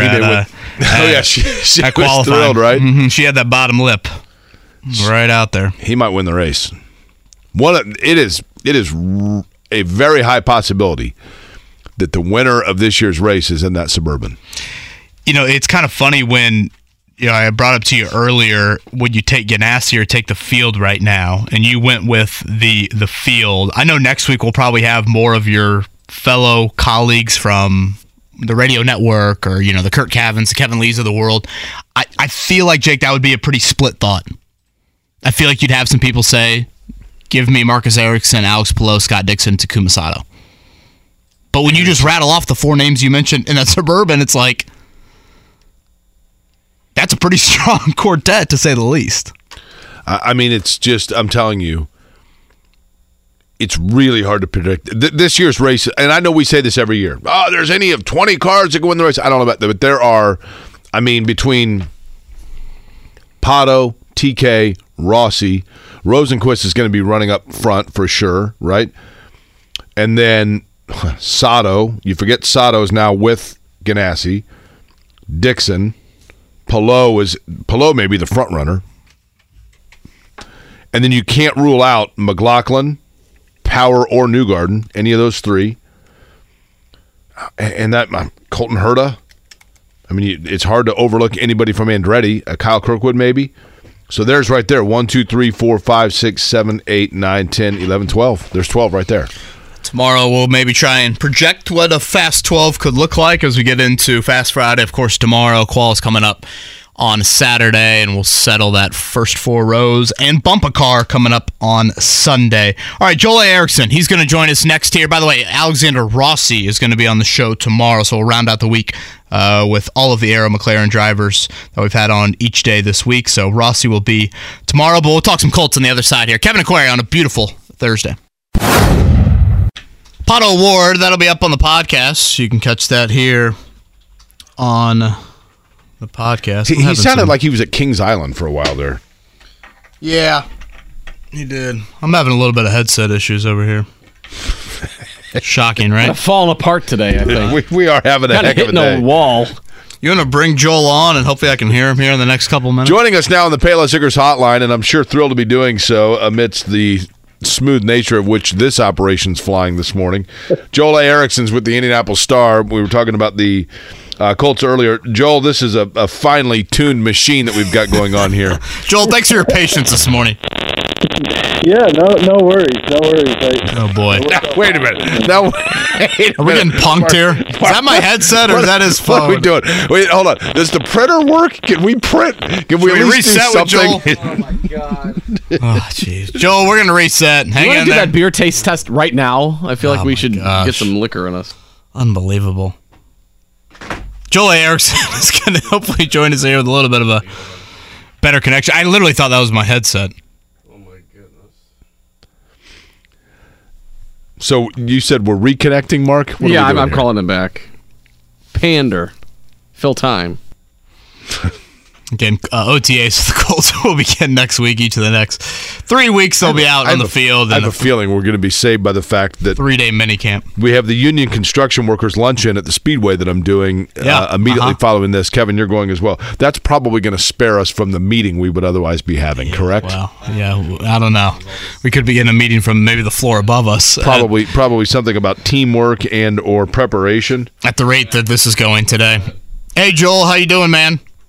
I'm doing good. Hopefully my phone's working right. Loud and clear. Joel, we were talking a little bit earlier. Gardner Minshew obviously met the media yesterday. This is an unfair question to ask, but I will. The Colts are going to be on the field 13 times here over the next 4 weeks. 13 11-on-11 sessions, 10 OTAs, and a 3-day minicamp. Do you think Anthony Richardson takes any first-team reps in those 13 sessions? I do. I do. Now, whether or not you and I see them is maybe a harder question, but I do think he's going to take some first-team reps as they install. And I guess just to let everybody know, we'll be out there 1 day a week each of the next 3 weeks. Then we get to watch the entire mini camp. You want to throw a percentage on how many reps you think for Richardson here? I could see maybe a third. I That's think a big number for me. I think. Well, I'm just going off of even Gardner said yesterday. I think that the best way to get better is by playing, and there's not a lot of stakes right now as far as getting ready for the season, where you feel like, oh, we have to make sure we have exactly the right personnel on the way you would in training camp. I feel like you give him some first-team reps, and especially if you're doing the other thing I'm thinking is, especially if you're doing what I assume to be some of the RPO and movement stuff, I think he's probably up there with Jonathan Taylor doing that, because that's not really Gardner's game, at least the way I remember it. We were talking about this earlier, Joel, and what your thought on it. I like Gardner Minshew because Gardner Minshew seems like, number one, I think he's a pretty good player, but more importantly, he seems totally aware of, I don't know how you wouldn't be, but on board with what his role is going to be. This does not strike me as the kind of guy that's like, look, I'm here to, we've seen this in the league. It is not uncommon, and I'm trying to think of who it was. It was like, my job is not to prepare that player. Like, my job is to be the best. Tannehill, right? I think that is right. Tannehill, yep. About Malik Willis, like, I don't need to prepare him. Gardner Minshew seems the polar opposite of that to me. This seems like a guy, Joel, that is very realistic and understanding as to the fact that his role goes beyond just getting out there when he's taking snaps and winning football games. Yeah, and it's kind of been refreshing that we've had that 2 years in a row now. When Nick Foles got signed last year, I remember he said, my role as a backup is not to. He said, yes, you have to be ready to start, but my role is to support the starter. And Gardner kind of said some stuff along the same lines, and I just kind of appreciate that.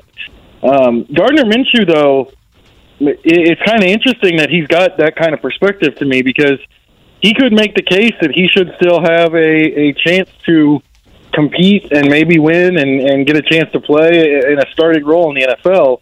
He's still only 27. We saw him with the Jaguars. Obviously, he didn't start much with the Eagles, but he could make the case that, I still have a career ahead of me. I could still develop into something. And so for him to have that perspective on what his role is, I think I agree with you, Jake. It's a good thing to have. And I think it's just a good thing to have for Anthony Richardson in that room, is somebody who is a quarterback who's going to mentor him and going to help him out and not harbor whatever, maybe he does harbor those aspirations of proving himself, but not make it to the point where it creates a problem for the team. He's Joel A. Erickson. He's with us here on the Payless Liquors Hotline. He's practiced wonderful patience with us here on this Thursday morning, so we appreciate that from Joel. Joel, when we talk about Anthony Richardson playing, I've heard a lot. I'm of the thinking you play him, no handcuffs, boom. But I hear people say, well, kind of ease him into it, put him into those short yardage packages, red zone, short yardage, all of that, and just kind of slowly integrate him in. My argument against that would be, we know he does that well, or at least theoretically he should. I'd like to see him kind of get the baptism by fire in the things that he needs to be tested in.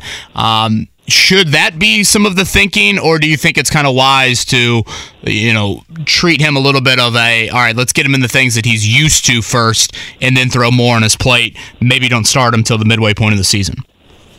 Well, I think you can kind of marry the two in probably the way you're thinking of it, where you can, if you start him and you play him, you're not going to be asking him to make like Phillip Rivers level checks.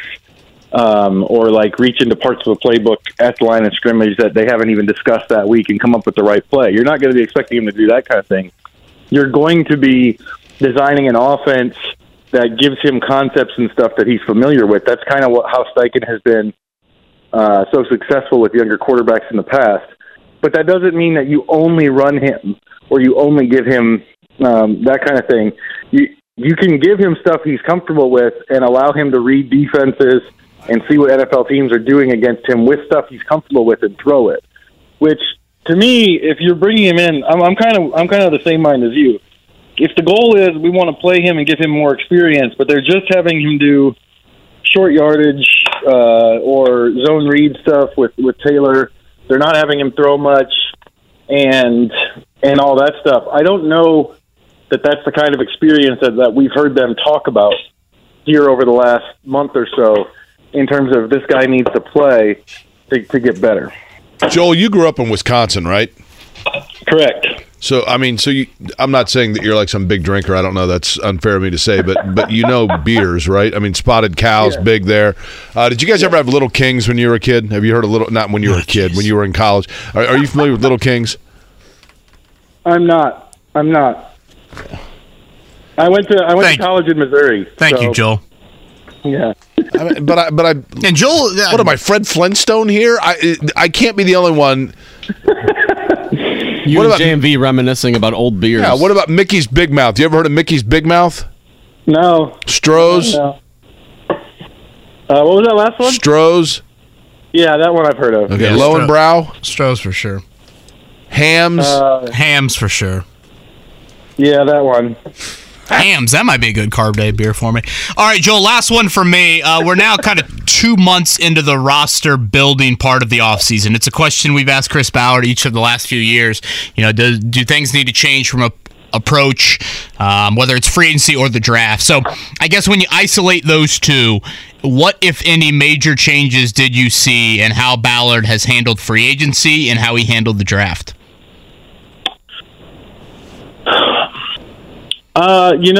I'm not really sure that we saw a ton of change. Other than I think the Richardson pick is the opposite of the way they've handled the quarterback position. Because that they signed Matt Gay, I think that was maybe always a possibility. He's willing to, because signing a kicker for top dollar is not really making that big of a cap investment. In terms of what you would sign another free agent to. The value there is probably closer to what he actually likes. But Richardson is a swing. And that's what he's been fairly criticized for not necessarily doing at the quarterback position. What quarterback position is, he's taken, what's come to him in terms of the veteran route. He didn't go get Matt Stafford.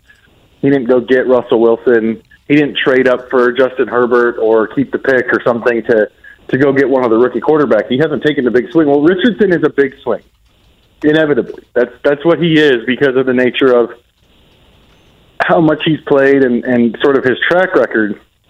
He has all the physical tools, and Ballard said we drafted him for what we think he can be, not what he is right now. I mean, that's a big swing where you might there's a chance it could blow up on you. That, I think, is the biggest difference, is at the quarterback position, they went for it. And, they didn't quite go for it in terms of trading up, but the pick itself, they're going for the ceiling. Schlitz? You ever had Schlitz? Yes, I have had Schlitz. Yep. Goodness. This from Matt. I've had Little King several times. It's the height of meh. So it's the 0 bar of beer. And this what the from, hell are you guys talking about? How long have you guys been communists? Sean says, I've had Little Kings. They stink. Legit awful. Come in a little small green bottle, which is kind of cool. Of course. They're Little Kings. That's the point. Joel, we're about accountability here. Today's been one of our more mediocre shows, particularly in the last hour. So, hand raised. We appreciate you being patient with us, though. Yeah, no, it worked out. It worked out just fine. Thanks for having me on, guys. And I hope the ankle feels better. You know what helps a sore ankle? Joel Erickson, a big ankle sprain in softball the other night. Little Kings. Reggie Wayne looked at him like, in my whoa, opinion, man. That sucked. Yeah, that wasn't one of your best. Reggie Wayne gave him a look yesterday like, man, you struggling to move around. I think we've had some softball media injuries, if I'm not mistaken. I think Mike Wells and Chris Hagan both fell into that. Both. I can't believe... Wells, I believe, was a torn Achilles. Have you guys had Blatts? Yes. You have had Blatts? Uh-huh. Okay. Now we're getting somewhere. We three Falls little City? Kings. Falls City? Are we talking Fever on the other side, Mark? Yep. Fever's opening night tomorrow Can I ask night. her if she's had Little Kings? Christie Sides, the head coach of the Fever, they've been pretty active. I saw that they cut the 13th overall pick. You want to ask about that? Should there be more teams in the WNBA? Or maybe more players on a roster? Like, can you imagine the first pick of the second round being cut in the NFL? You know, there was not an intramural basketball team at North Central High School that was not called every year. There was at least one called Little Kings every year. Oh, you guys drinking at that age? Well, no, little short guys. Oh, jeez. I think Mike Byron was on the Little Kings. Oh, yeah, Farkas's neighbor. You were talking In my about opinion, earlier. that sucked. No, Right, Farkas we'll was be on the back 8 talking ballers. Fever. The 8 ballers. Jeez. Dear Lord. Oh. Jake, quite a busy day tomorrow around the city of Indianapolis. Of course, Fast Friday over at IMS, weather permitting. Here downtown, it's going to be Paint the Town Red Day in support of the Fever, opening up their 2023 season over at Gamebridge Fieldhouse against the Connecticut Sun. That will be a 7 o'clock tip. And to talk more about that, their new head coach, Christie Sides, joins us. You heard her on with us back when she was hired a few months ago. Coach, good Thursday morning to you. Hey, good morning, guys. Happy to be on the show. Got some exciting stuff going on tomorrow. I was going to say, I guess, what will be your emotions tonight when you go to bed thinking about the start of kind of this new era and what I think is kind of an energizing time for the franchise? Yeah, well, you said it. Go to bed. I don't even know if that'll happen, right? There's a lot of things that are just flowing through your head at this moment with, did you do this? Did you get this in? What about this? Oh, we need to do this in the morning at shoot-around. So, just some exciting times trying to keep the focus. I've got great people around me. I had one just now say, hey, Coach, look, whatever goes on tomorrow, just stop for a second, look around at all the fans that are here, and just enjoy that. Take that in. So really trying to figure out how to do that because that's not my personality, but I'm sure going to try to take a step back and enjoy this atmosphere that we're going to create tomorrow. There was obviously, an overhaul of the roster for the most part with the number of picks in particular that the Fever that you guys were able to have. And then, of course, having, Aaliyah Boston with the number 1 pick. Did you, as a new coach within the franchise, does your system go based upon the players that were selected or were the players selected based upon your system? No, we chose our players and the ones that we thought would fit best here, no question. I think that sometimes, you might have an outstanding talent, and then you might have someone that might be just a little bit, maybe not as skilled, but has an upside to them. And one could be someone that you maybe think, okay, are they good enough to deal with what you're going to have to deal with, or is it going to be somebody that's going to come in and embrace the new culture and be a part of a standard? And that's the easy choice for me right now, trying to get this this team reloaded and back to where it needs to be. Christie Sides is with us here on the Payless Liquors Hotline. Again, the Fever and the Sun. Fever are going to get their season underway tomorrow night at 7 o'clock. Coach, your in-person impressions of Aaliyah Boston. We had her on right after you guys drafted her. Extremely impressive off the floor. Obviously, her resume in college kind of speaks for itself. What have you thought of her so far as a pro? Oh, my gosh, hit a home run, man. We hit a home run, not only as going to be a great basketball player, but my gosh, just the human, the person that she is. She brings the same intensity, the same attention to detail, wants to get better every single day. She's one of the most respectful human beings I've been around. She has it's just great to come to work every day and know Aaliyah Boston is going to be there with you on your team. What do you see the role for Grace Berger in her rookie season? Yeah, Grace came in and has worked probably as hard as I've seen a rookie come in and work from day one. She actually came in early, a week early than everyone else, put in work with my coaches. She's gotten better since day one. It's just a big jump. Until you're in it, you don't realize that this is the best league in the world, and there's 12 spots, right? So, she had to learn the different pace, speed, quickness, strength of people that are going to be guarded. She's going to be guarded by 6'1", point guards at times. But she's spent time with every coach. She just picks their brains. She's like a sponge. And on top of that, Grace Berger is another one that I will get up and go to work with every day. Coach, one of the things that's fascinating to me, Christie Sides, the head coach of the Indiana Fever, is our guest on the Payless Liquors Hotline. One of the things to me that is fascinating is when you're molding a team together, whenever I watch NBA or WNBA games, I look out there and I think to myself, 95% of the players on this floor are the best player in the history of their high school. There are people that are still talking about like when they played with them in rec ball when they were 14. But yet, only one or two can be the best player on their team or the leader of their team at the professional level. Meaning at some point everyone has to conform towards a role that they may not have previously had. Is it difficult to determine when players come in which ones are going to most accept that and which are going to have the hardest time adjusting to it? Yeah, I think that goes back to the earlier question just about, are you bringing in people that, fit your style or just the player? And we had actually our role meeting yesterday with the players once we, cut it down and got to the 12 players and met with each one of them individually. We had already decided, like, as a coaching staff, spent time, like, what are 3 things that these players need to do, each player needs to do for us to have a chance to win.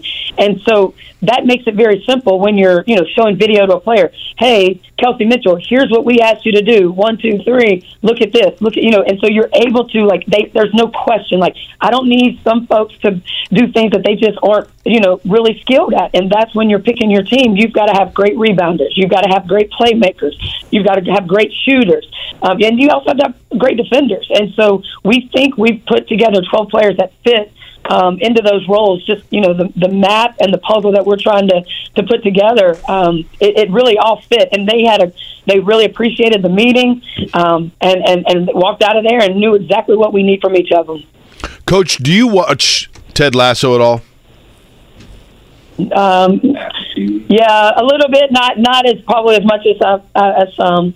Because here's what I love about that show. For those that are unfamiliar, Ted Lasso, the show, and it's about a soccer coach, but it's about the personalities, right? It's about the people within the team itself.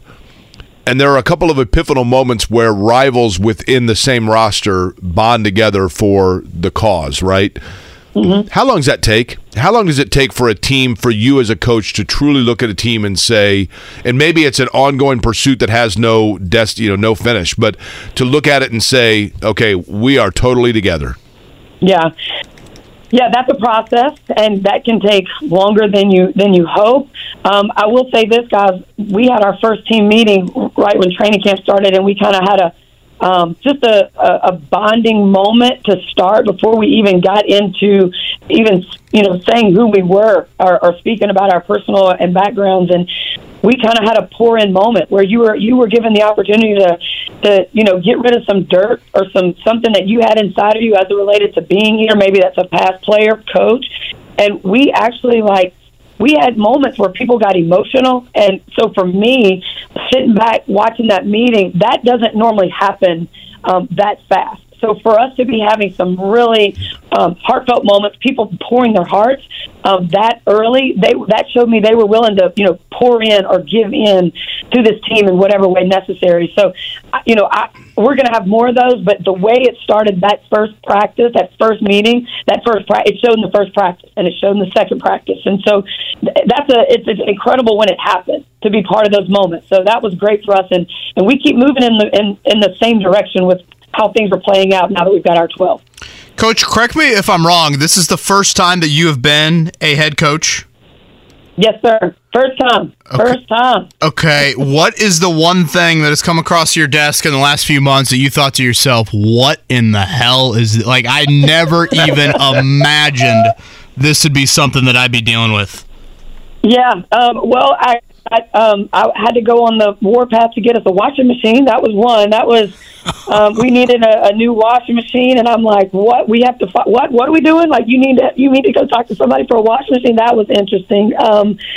There's been a lot of those moments, but it's part of the role. It's part of the job, and right now everyone is just trying to do exactly what what I want or what they think I want, and they want to be clear where we don't have to go and clean it up. So I'll take all of them, from washing machines to who's picking up what towel, and I'll handle it. It's fun. The more you can do, right? Okay, last thing from me. I'm watching game one of the Eastern Conference Finals last night. Miami has this, really historic third quarter and coming back and beating Boston. And what you hear is halftime adjustments, this and that. So the question I have is, how how real are halftime adjustments? Like, do you just not adjust in the second quarter or the third quarter? Like, I always hear this halftime adjustments thing, and I get that there's a period of time you're obviously together with your coaching staff, but I guess how real are those adjustments in intermission? Yeah, halftime adjustments, I mean, that's the easy one talked about, but there's so many that are going on, like you said, like throughout the game. Like the other night in our game against Dallas, I mean, I hear my coaches, there's certain things that they're doing. We couldn't stop it. They said, hey, let's do this. I said, go make the adjustment. I sent Jesse Miller to the huddle. She was able to make the adjustment, and it didn't hurt us anymore. So it's only because you have a little bit more time, but you're making those adjustments throughout the game, or you're behind. So that's just gives you a little more time to talk about it, maybe clean up a few other things. Now, since we talked to you, Coach, when you were hired, Christie Sides, our guest, the head coach of the Indiana Fever, you are a native of Louisiana. We talked about that in Baton Rouge, Louisiana. You played at Louisiana Tech after, I believe, starting at Ole Miss. Yep. Have you enough time has passed now, I need to know, have you been to Yats yet on college for the Cajun food? I have not, but I'm writing it down. I forgot that's where I need to head. You are right. I've got to get there. My family. Isn't there one on Mass Ave too? There tonight. I think there is one on Mass Ave also. Yeah, Might be a little easier for you downtown. I just need to know how authentic it is. We also were talking earlier, and I don't even know if this is available in Louisiana. Have you ever had Little Kings, the beer Little Kings? I have not had Little King. No. Thank you, Coach. Gosh, dear Lord. I don't know why Jake asked you that, Coach. Is it something I need to try? No, not at all. I mean, like, if you're 22, probably. Yeah. What about... If you guys win the title, maybe dump it on your fellow coaching staff. I'm telling you right now, Coach, if the Fever win the WNBA title, I will slam a Little Kings right here live on the radio in celebration. I would love that. Hell yeah. I would absolutely love that. When we win that title, man, I'm going to hold you to it. Hell yeah. Coach, good luck tomorrow night. I'm sure a ton of emotions for you over the next 36 hours thinking about this moment as a first-time head coach. So soak it in. Hope it's a great crowd for you, and we'll certainly be tuning in.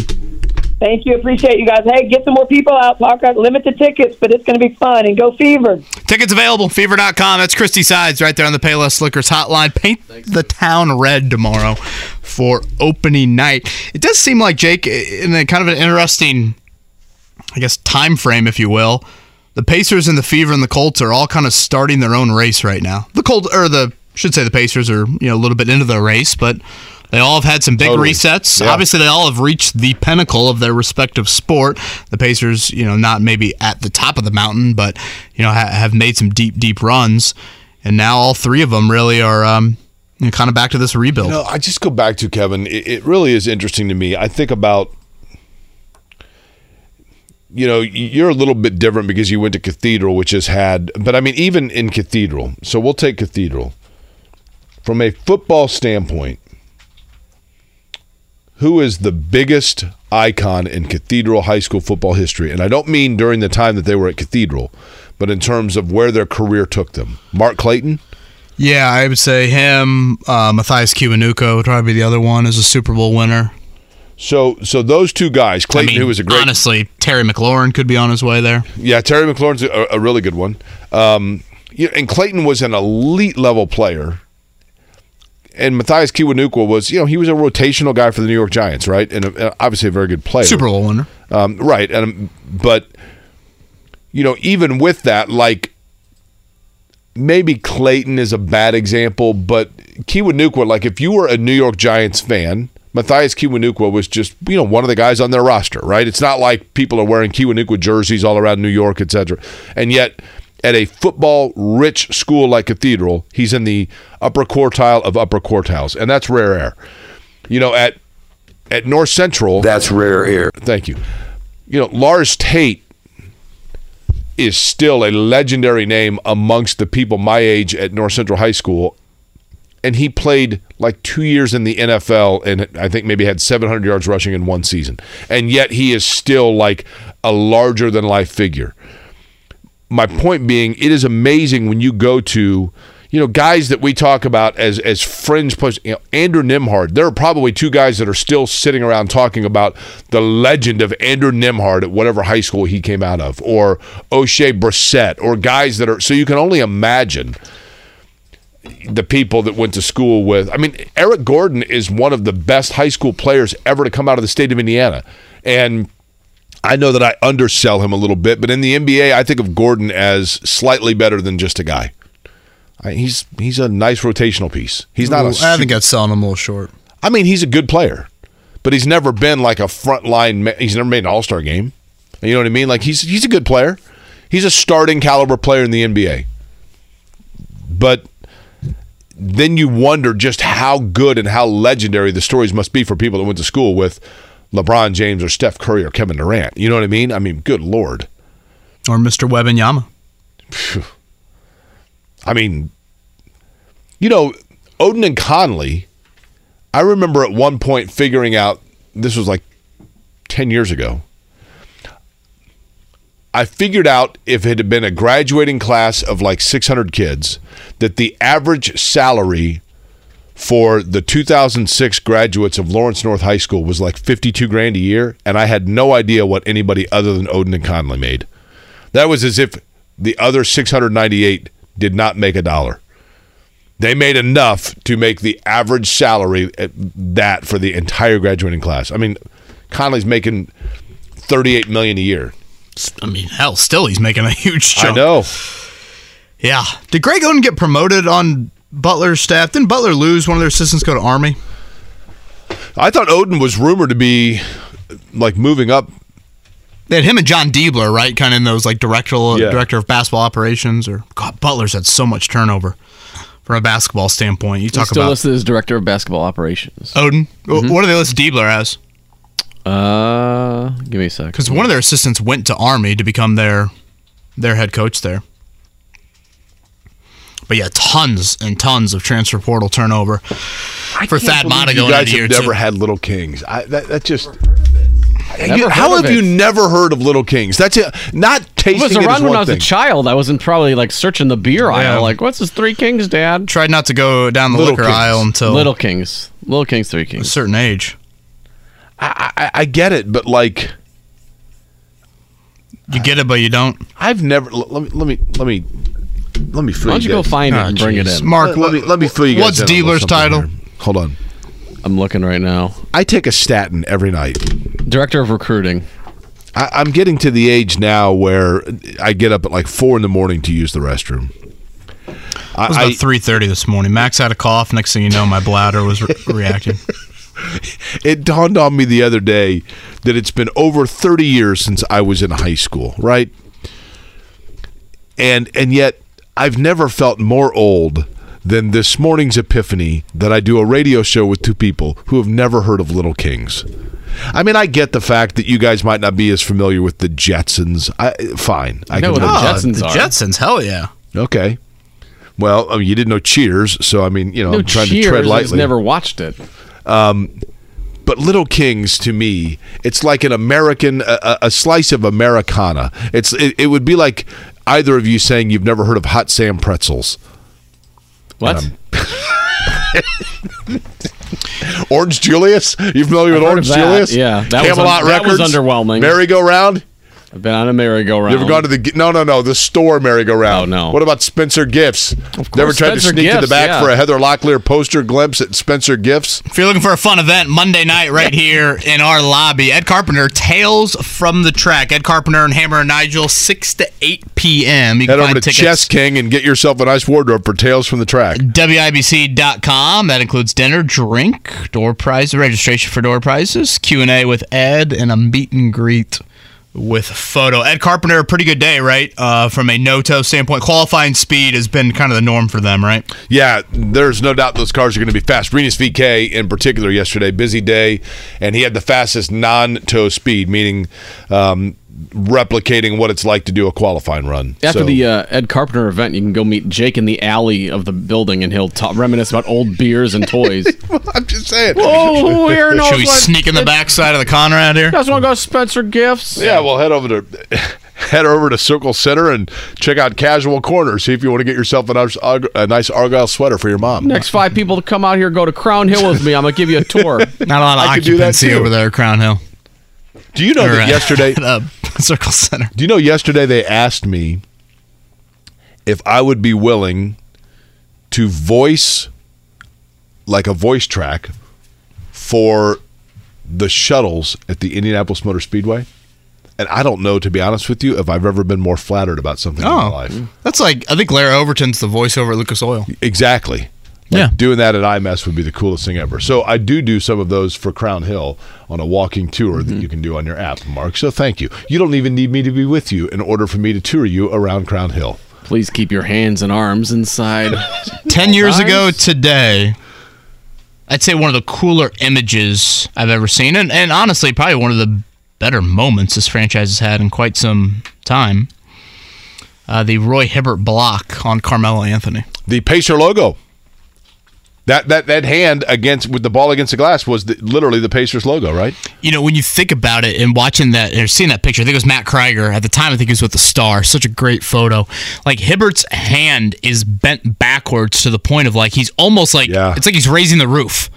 And how he was able to have the momentum. You would think Carmelo would have had the momentum there as driving to the basket to be able to the ball would just roll over Roy's hand and into the hoop there. But that's what sent the Pacers to their Eastern Conference Finals. Scotty Johnson just walked in, which means it's time for the pop quiz, but we'll ask him. And I guarantee you, I've never been more sure of anything in my life. Well, you were talking to totally different age groups here. Yeah. You guys are in the same wheelhouse. Scotty, how old are you, if you don't mind? I am 58. I bet Scotty's never had one. Scotty is 58. Mark, your age? 37. And I will be 34 in September. Scotty, have you heard of Little Kings? I've had Little Kings. See? You guys are in your 50s. I haven't had one since 1986. There you go. Scotty said he hasn't had one since 86. Mark was born. I was still 3 years away from seeing the Earth. I'm just telling you. They're still around. Pair of Indy 500 tickets. Ohio. That's where you can get them. No. Yeah. We are giving away here on the pop quiz. So give us a call 317-239-1070. Again, wall-to-wall coverage all week long here on the Fan. We're each show giving away a pair of tickets. I believe online there's a contest as well for 500 tickets. Track updates beginning at noon today? Correct. Noon until 6 practice. Noon until 6 activity over there at IMS. Before we get to that pop quiz, let's do a morning check down. We've had wall-to-wall coverage of Little Kings today. Unbelievable. Anybody wants to join me later today for some salted fries at Dalt's? I'll buy some Lowenbrows afterwards. Heat 123, Celtics 116 last night. We just talked about the halftime adjustments for Miami. Clearly something clicked. 46 points in the third quarter last night for the Heat. Jimmy Butler, 34 points, 7 assists, 6 steals, and 5 rebounds. They had 3 undrafted dudes score 15 points. Just such a Heat victory for them. Jake, when you watch them, you forget at times they're missing 2 of their top 6 scorers. I mean, how far do you have to go down their scoring list yesterday to find a guy that was drafted in the first round?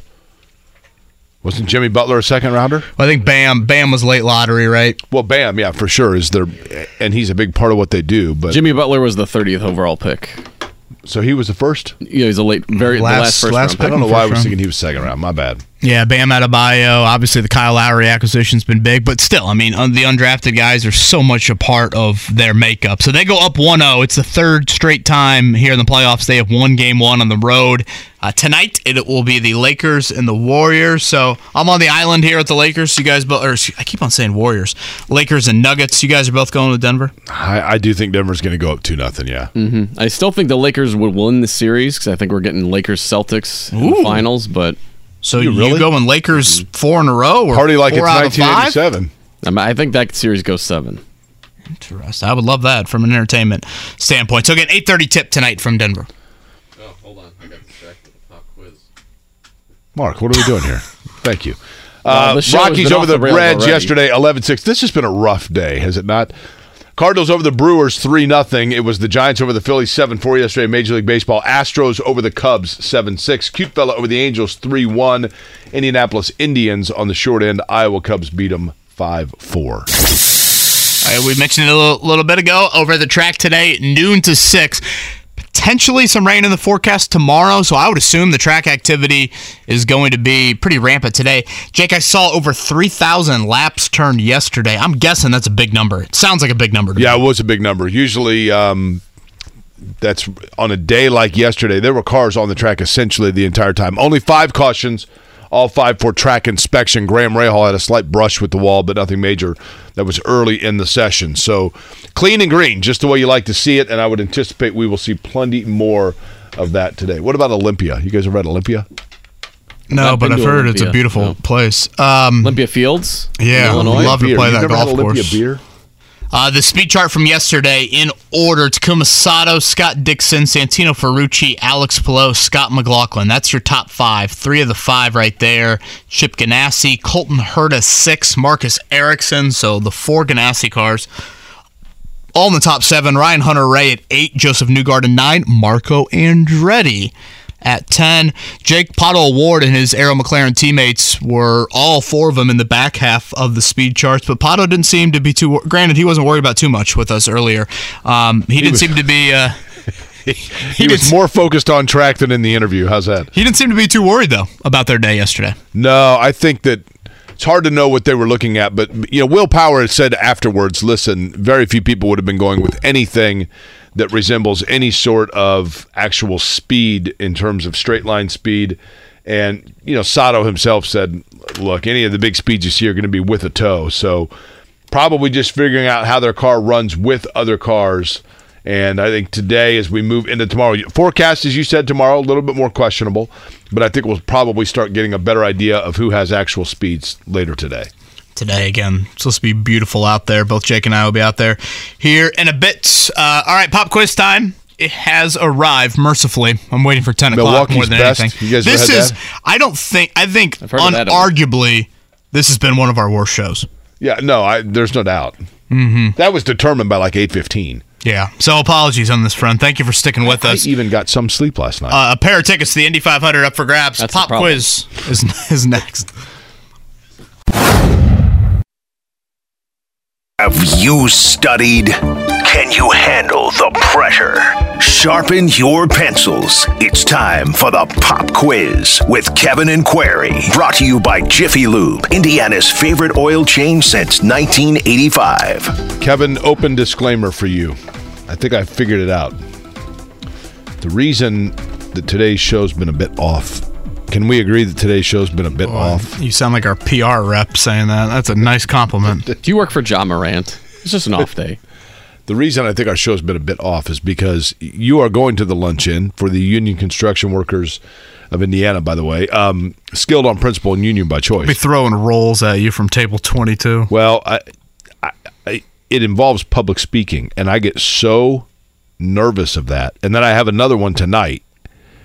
And I get so nervous in public speaking that it throws my whole day off. Yeah, I am actually with you on the nervous front. I can't tell how many people came up to me before my brother's wedding. They're like, "Oh, best man speech. You do this for a living." I'm like, when have I ever talked about my brother and how much I love him and how happy I am for him in a 5 to 10 minute setting in front of hundreds of people? Totally different animal.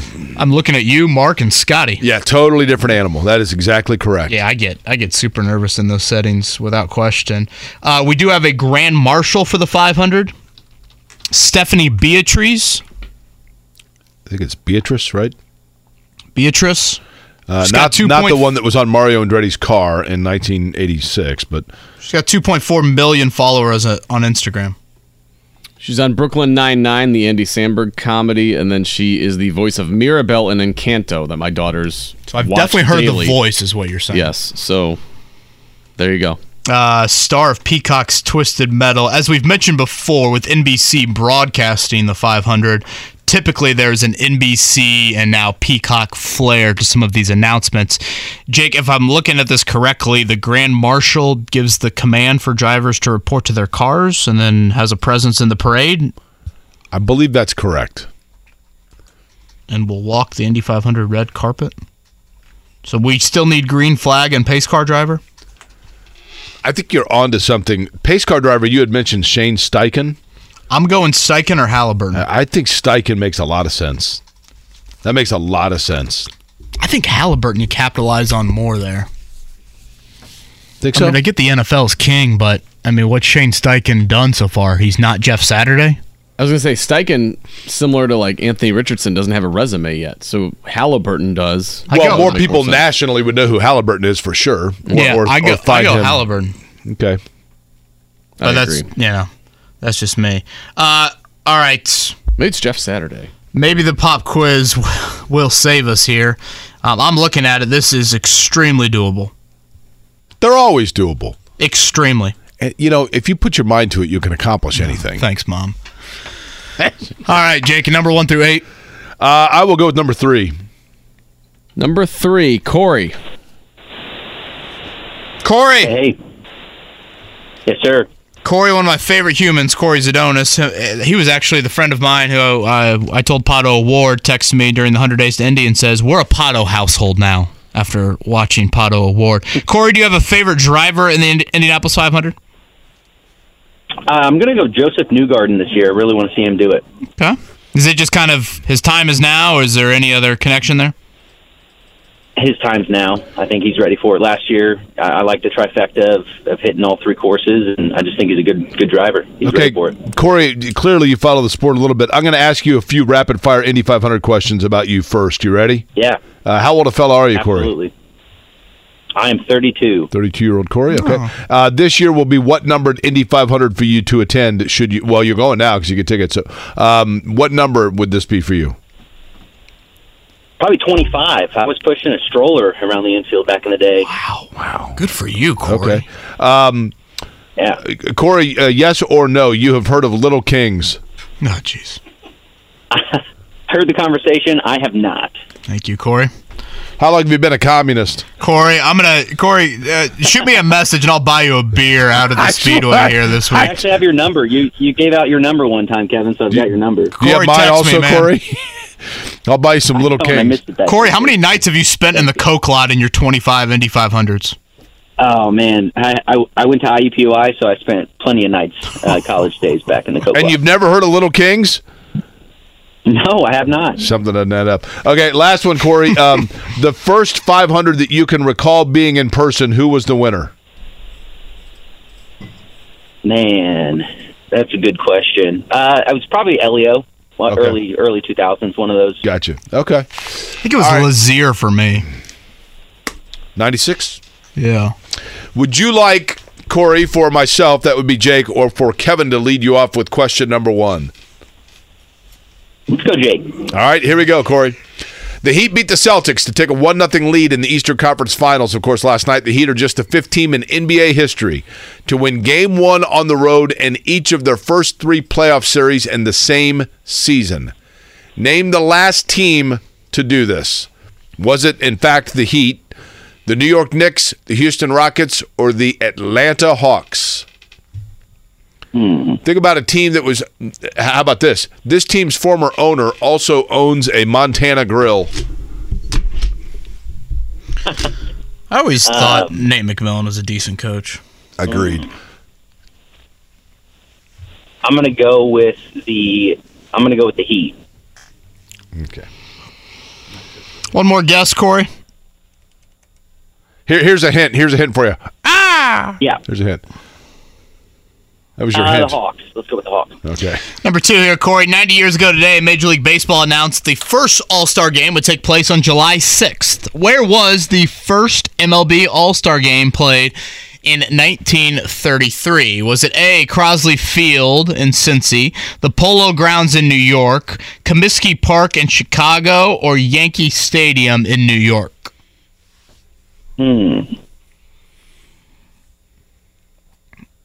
South side, Yankee right? Stadium. Southern part of that city. Let's go Chicago. Why not Chicago? All right. Okay. Corey, a lot of hand-holding through the first 2. I think you got to take the wheel at some point, all right? Question 3 for you, Corey. Scott Dixon won his 5th Indianapolis 500 pole last year. He stands 1 behind Rick Mears, who has a record of 6 500 poles. Among the active drivers, who is second behind Dixon in terms of most Indianapolis 500 poles? Is it Elio Castroneves, Ed Carpenter, Will Power, or Simon Pagenaud? I'd have to say Elio. Now, no one has been on the pole 3 straight years, right? That's what Dixon's trying to achieve? I believe that's correct, yes. Okay, number 4 here, Corey. It took Sam Hanks 13 tries before he picked up his first and only Indy 500 win in 1957. Who had the second most starts in the 500 before picking up a win? Was it A, Jim Rathman, B, Johnny Rutherford, C, Tony Kanaan, or D, Will Power? Go Rutherford. By the way, 10 drivers have been going for 3 straight poles. Nobody's ever done it. But 6 of the 10 qualified in the front 6 in their third try, just so you know. Could be some good drama for Sunday. Question number 5 for you, Corey. In the previous 106 runnings of the Indianapolis 500, 73 winners have used Firestone tires. 29 have used Goodyear tires. 3 other manufacturers have supplied tires to the 500 winning car. Which of the following does not have an Indianapolis 500 winner driving on its rubber? Is it Michelin, Dunlap, Palmer Cord, or BF Goodrich?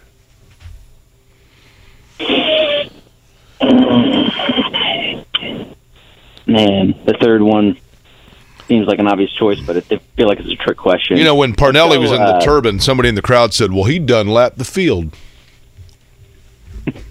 Let's go Dunlap. I don't feel like in my opinion, that sucked. I'm just doing what I can here. Doing what I can. Corey, good effort. Send me a text, man, and I'll buy you not a Little King, but I will buy you got to buy him Little Kings. You a beer. I'm not driving to Ohio for it. You don't have to drive to Ohio. Yes, you do. You don't. 4 for 5, right? The only slip-up was... I guarantee you Payless Liquors has Little Kings. Let's find out. Was the only slip-up Tony Kanaan?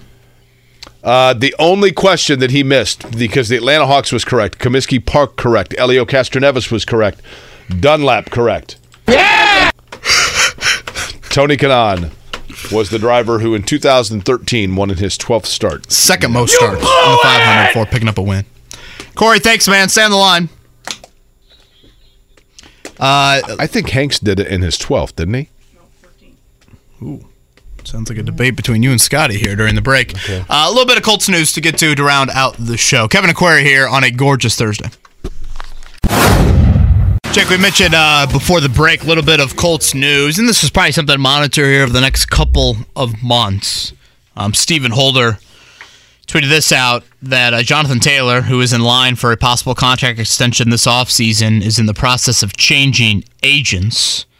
Stephen adds, Taylor has downplayed the issue, but this will be a tricky negotiation.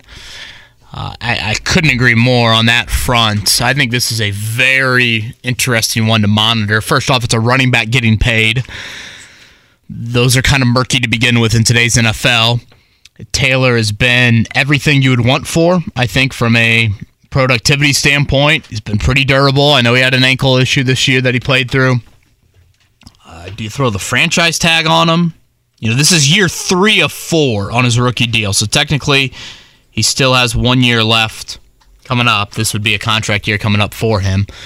He's completed 3 seasons of that 4-year rookie deal. My thoughts with running backs always are this. You don't give them second contracts, and you don't draft them until day 3. I don't draft running backs in round 1, round 2, round 3. That would be my thought process with it. I can sit here and acknowledge Taylor is pretty unique, and it would be very helpful to Anthony Richardson to have a guy like that. But how they handle this will be something to watch. You know, I will be curious to see. Allow me to ask this, Kevin, at the risk of sounding like a moron. No, we've done that enough today. Taylor's contract is up at the end of this season, correct? Yeah, this coming season. So a free agent in 2024. I'm asking this incredulously, reluctantly, but is it possible the Colts do not feature or showcase him to the full level that they normally would, knowing that he is in a contract year? I don't think that that's the case, but I'm asking. Yeah, I don't think that would be anywhere on the mind of Shane Steichen calling plays. Yeah. This is not me saying that this player is a better player than Jonathan Taylor, but Jake, of the 2 guys that are due contract extensions this offseason, if I were the Colts, I'd rather pay Michael Pittman than pay Jonathan Taylor. I think in today's NFL, I mean, here's the better question. Which player, in terms of what they bring to the table, is easier to replicate elsewhere? Yeah. Yeah, it is. It's running back. You know, and again, I don't want to discredit what Taylor's done. It's darn impressive what he's achieved, but giving running backs, 3 and 4 year extensions. Father Time is just undefeated. Now, Taylor has a really unique resume in how durable he's been. This year was the first time he's really ever missed a game or even substantial practice time due to injury. And, of course, you have to ask yourself, is this the start of something more or not? So we'll chat with Steven about that when he joins us next week. But with the cap space the Colts have this offseason, they have a lot still. I think the fact that it's May 18th, typically you don't use a lot of cap space this time of year. Free agency is largely over. I think the thought process, you are using some of that on potential extensions for Taylor and or Pittman, and those extensions typically occur late July into August. Can I tell you one thing that I find a little bit, I understand it, but a little bit confusing about the Grand Marshal of the Indianapolis 500, Stephanie Beatrice. Yeah, Mark, you said you know her from where? Well, my kids watched the movie Encanto, which is a Disney movie. She's the voice of the main character. Okay, and again, keyword their voice. Yeah. The other thing that you said, she's on Brooklyn she was on Brooklyn Nine-Nine with Andy Samberg. Right. I understand that NBC, and certainly to their credit, it is becoming a by the day increasingly larger platform. I understand that they're wanting to get people to go to Peacock, but in promoting that she is going to be the Grand Marshal of the Indianapolis 500, they are first using her role on her Peacock show as her signature role as opposed to those for which she would be more famous.